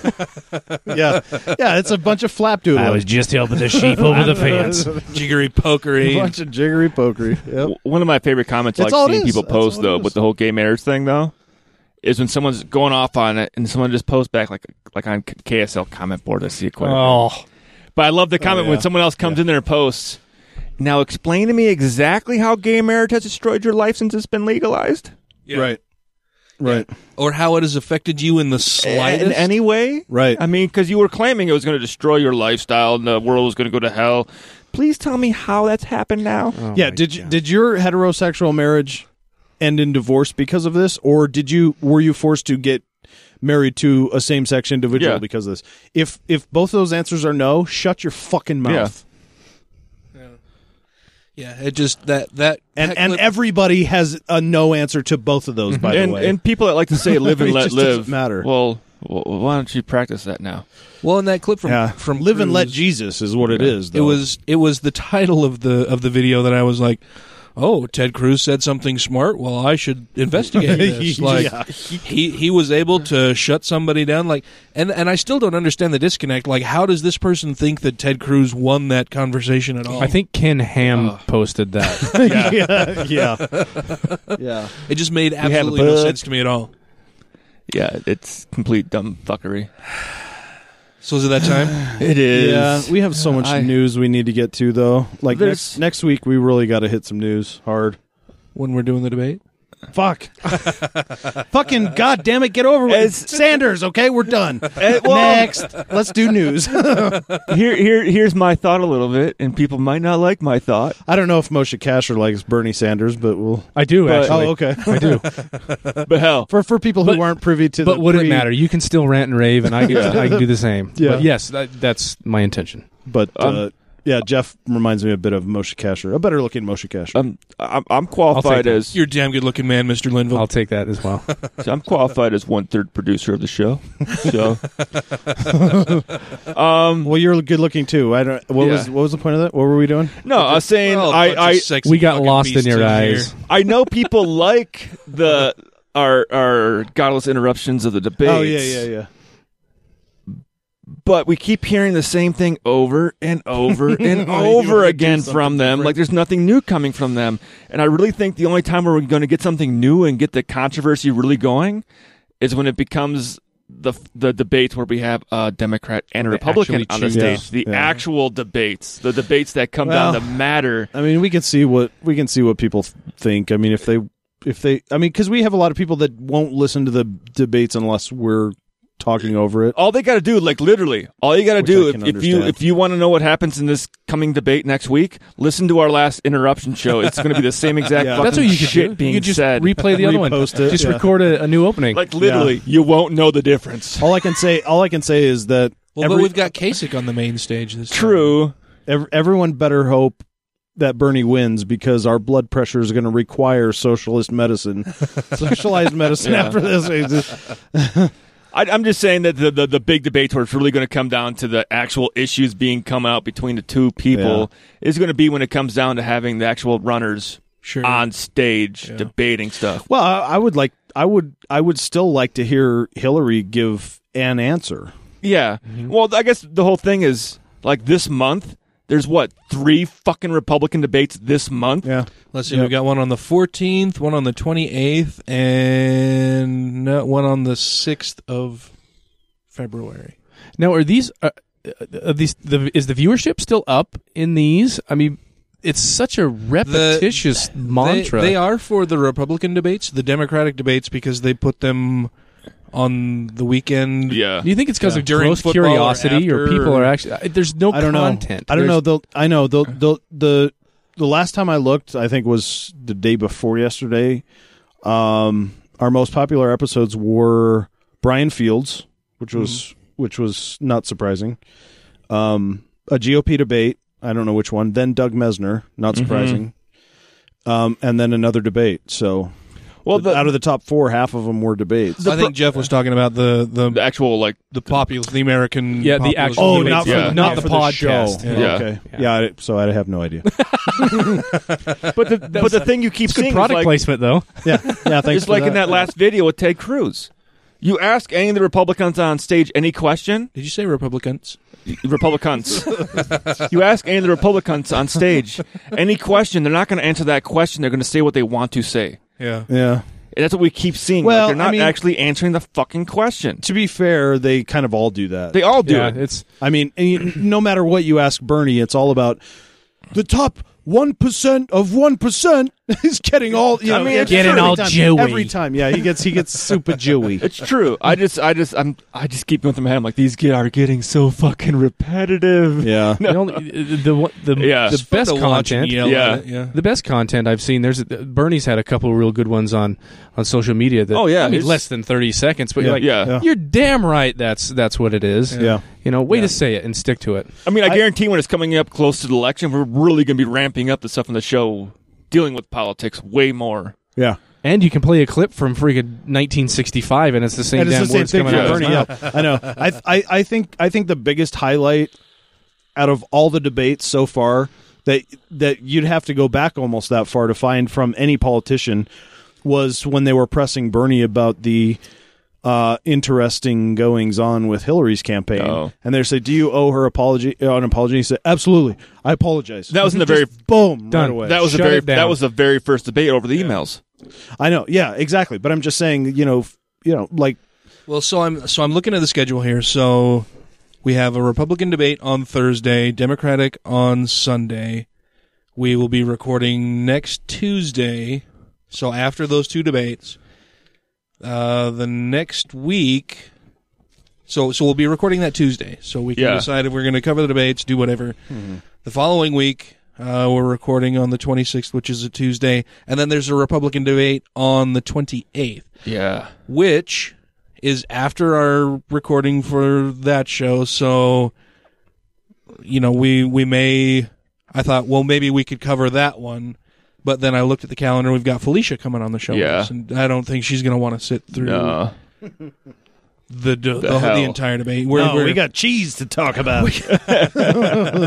So on the first week in February, we'll have Atheists of Utah President Felicia Entwistle again here in the studio with us. I love you, Felicia, by the way. She's pretty awesome. The week after that, we've got David Silverman with us. Yeah. So both of those weeks we won't be. I'm really looking forward to that. I've been highlighting, making notes. I'll in bring the book. brownies. Yeah. What kind of brownies? I can Are they cook. special? Well, they'll be made with love. Oh. I didn't get to tell my weed story. That's for legal. another time. So I'm thinking that if we don't do a debate next week, we just won't for quite some time. Okay. So I think next week we have to do a debate. We have to do a debate. We'll throw it out there for the listeners to decide which one Which one they're going to do? All right. Well, and I won't be here, but I'd like to participate. So, there you go. You can use that. I can't believe they said that. Not again. Dummies. What? Son of a bitch! No! It's not how it fucking works! So Okay, next week, perfect. So we can do news then, right? Is that what we'll just cut all of that? So next week we will be doing a Godless Interruption episode covering one of the debates. We'll probably whichever one we don't cover on the show, we'll give a little summary of. Yeah. Yeah. We'll do the master debate. Yeah. Ooh. I'm guessing we'll end up doing the Republican one. Probably. 'cause Yeah, it's more exciting. They're funner to yell at. Yeah. Yeah. More beer will be consumed. Oh, it's So yeah. so God, they're the usually week like after that 5-hour shows. Yeah. So the next show will be a debate. The show after that will be news and catching up on shit. Yeah. And then the following week will be Felicia. The week after that will be David Silver. Yeah. I'm really excited about that. I have secured, with the help of Atheists of Utah and Sarah Kramer helping me, the venue at Salt Lake City Public Library on the 10th. I found out yesterday, received confirmation from X96 that David will be appearing on Radio from Hell on Wednesday prior to his appearance at the library for his book signing and speaking engagement. The day before that, he'll be here in the studio with us, recording an episode of the show. So it'll be some exciting times. Yeah. Really looking forward to it. You just can't get hurt skiing. Yeah. Yeah, no shit. Yeah, really affects the golf game. Well, apparently, Dave's going to be here in town for a while when he comes in. Apparently, he wanted to do some skiing. When you're coming through while he's Utah, in the why area. not? Anyway, yeah, coming through Utah in the winter and you like to ski, fuck. Take advantage of Spend it. some time here while you're here. Anyway, thank you all very much for tuning in. Thank you very much for joining us tonight, Jeff. It was a pleasure. Indeed. It's been awesome, and just a little shout out to my wife. I love you very much. Almost 5 years ago, we were married at the Make-A-Wish building. Oh, cool. That's where we were married, and I love you more every day. Yeah, thanks for letting us have him, Jessica and Topher. Yeah. And Matt. And Matthew. And Zach. And Zach. And then... that was adorable. Yeah, they're awesome. And then if anybody wants to follow me, it's KAL8EL on Twitter. Cal8L. Kaladel. Awesome. As in Kal-El. Superman. I'm not a Superman fan. That's Matt doesn't like comic books. Well, because he's not 12. And I mean, not everyone's perfect. True. Yeah, people will grow out of it eventually. I understand. Never. As always, Actually, that's not totally fair of me to say. What? That because I do love me some Bethesda games. Yeah. And that's sort of equivalent. It is. It's pretty close. There's more showering with comic books, though. Tabletop games. Is that a tabletop game? Did you say more showering? Yeah. Not like group showers. Oh. I mean, like reading a comic book in the shower? No, like people who read comic books tend waterproof to have now? better hygiene than gamers. There we go. I was like, you're talking to basically a non-sexual, so I don't care so lost what there they for a draw. second. I can draw. I could do that if I wanted to. Had many requests. I don't care about that. No, Fallout, Bethesda, Fallout, Dishonored. Not what I thought it was. Rage, yeah, all the Bethesda games. Love them. Okay. As always, you can reach us on Facebook at Godless Revolution. Facebook.com. Facebook.cons. It's been a long goddamn day, man. Facebook.cons. I was up at 5 and drove to Ogden and then back and did the he had to news work thing today. I forgot. Yeah, Dan had to work. I He's so tired. He had to work today. I had to actually get up and shower and get dressed and drive man. somewhere versus rolling out of bed, throwing on my pajama pants and walking down the hallway. I've literally worked the last 6 days straight.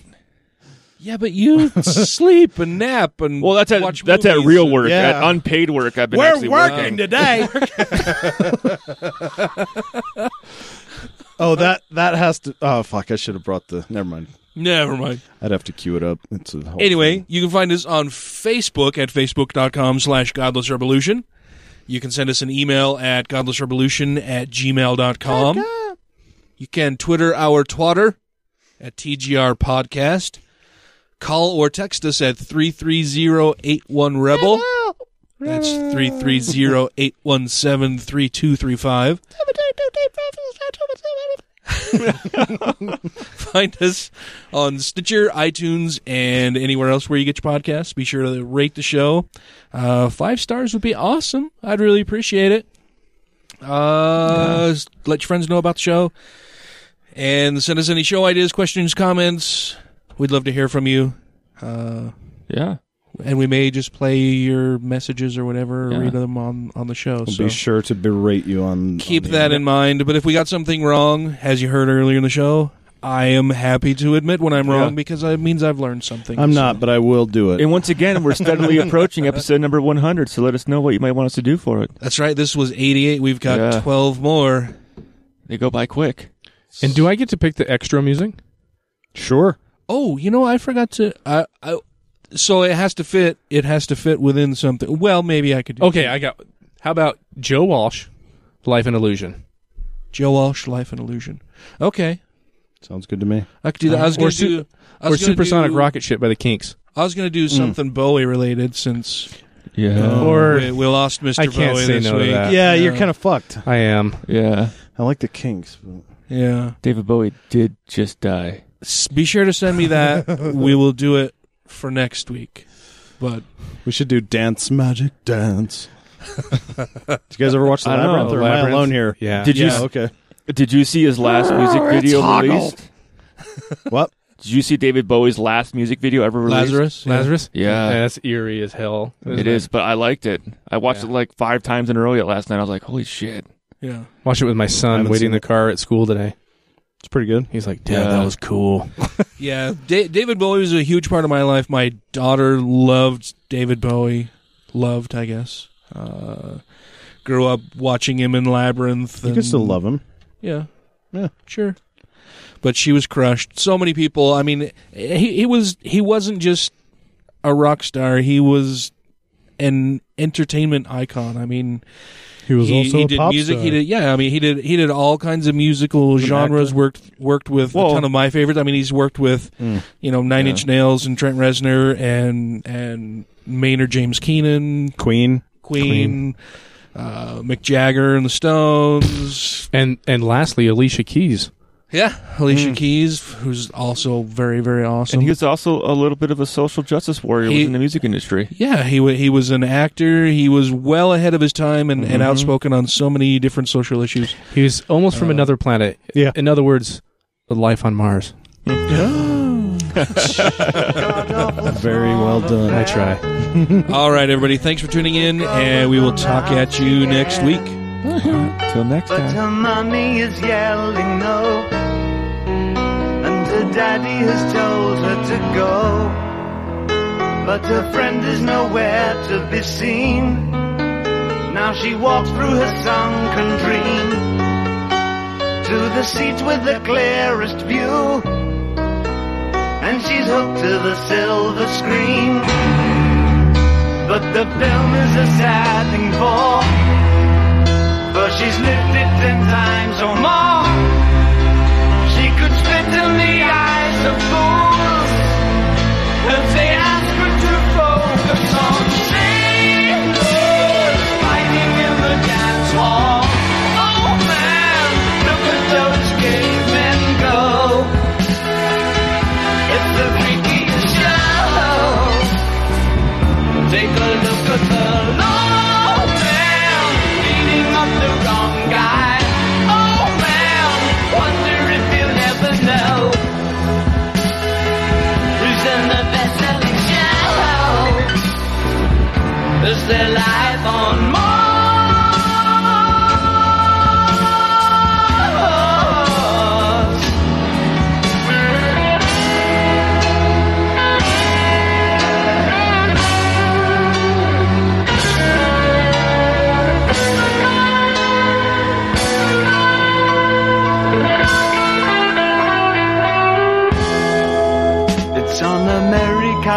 tortured brow that Mickey Mouse has grown up a cow.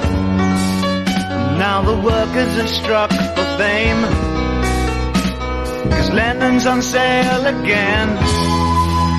See the mice in their million hordes, from Ibiza to the Norfolk Broads.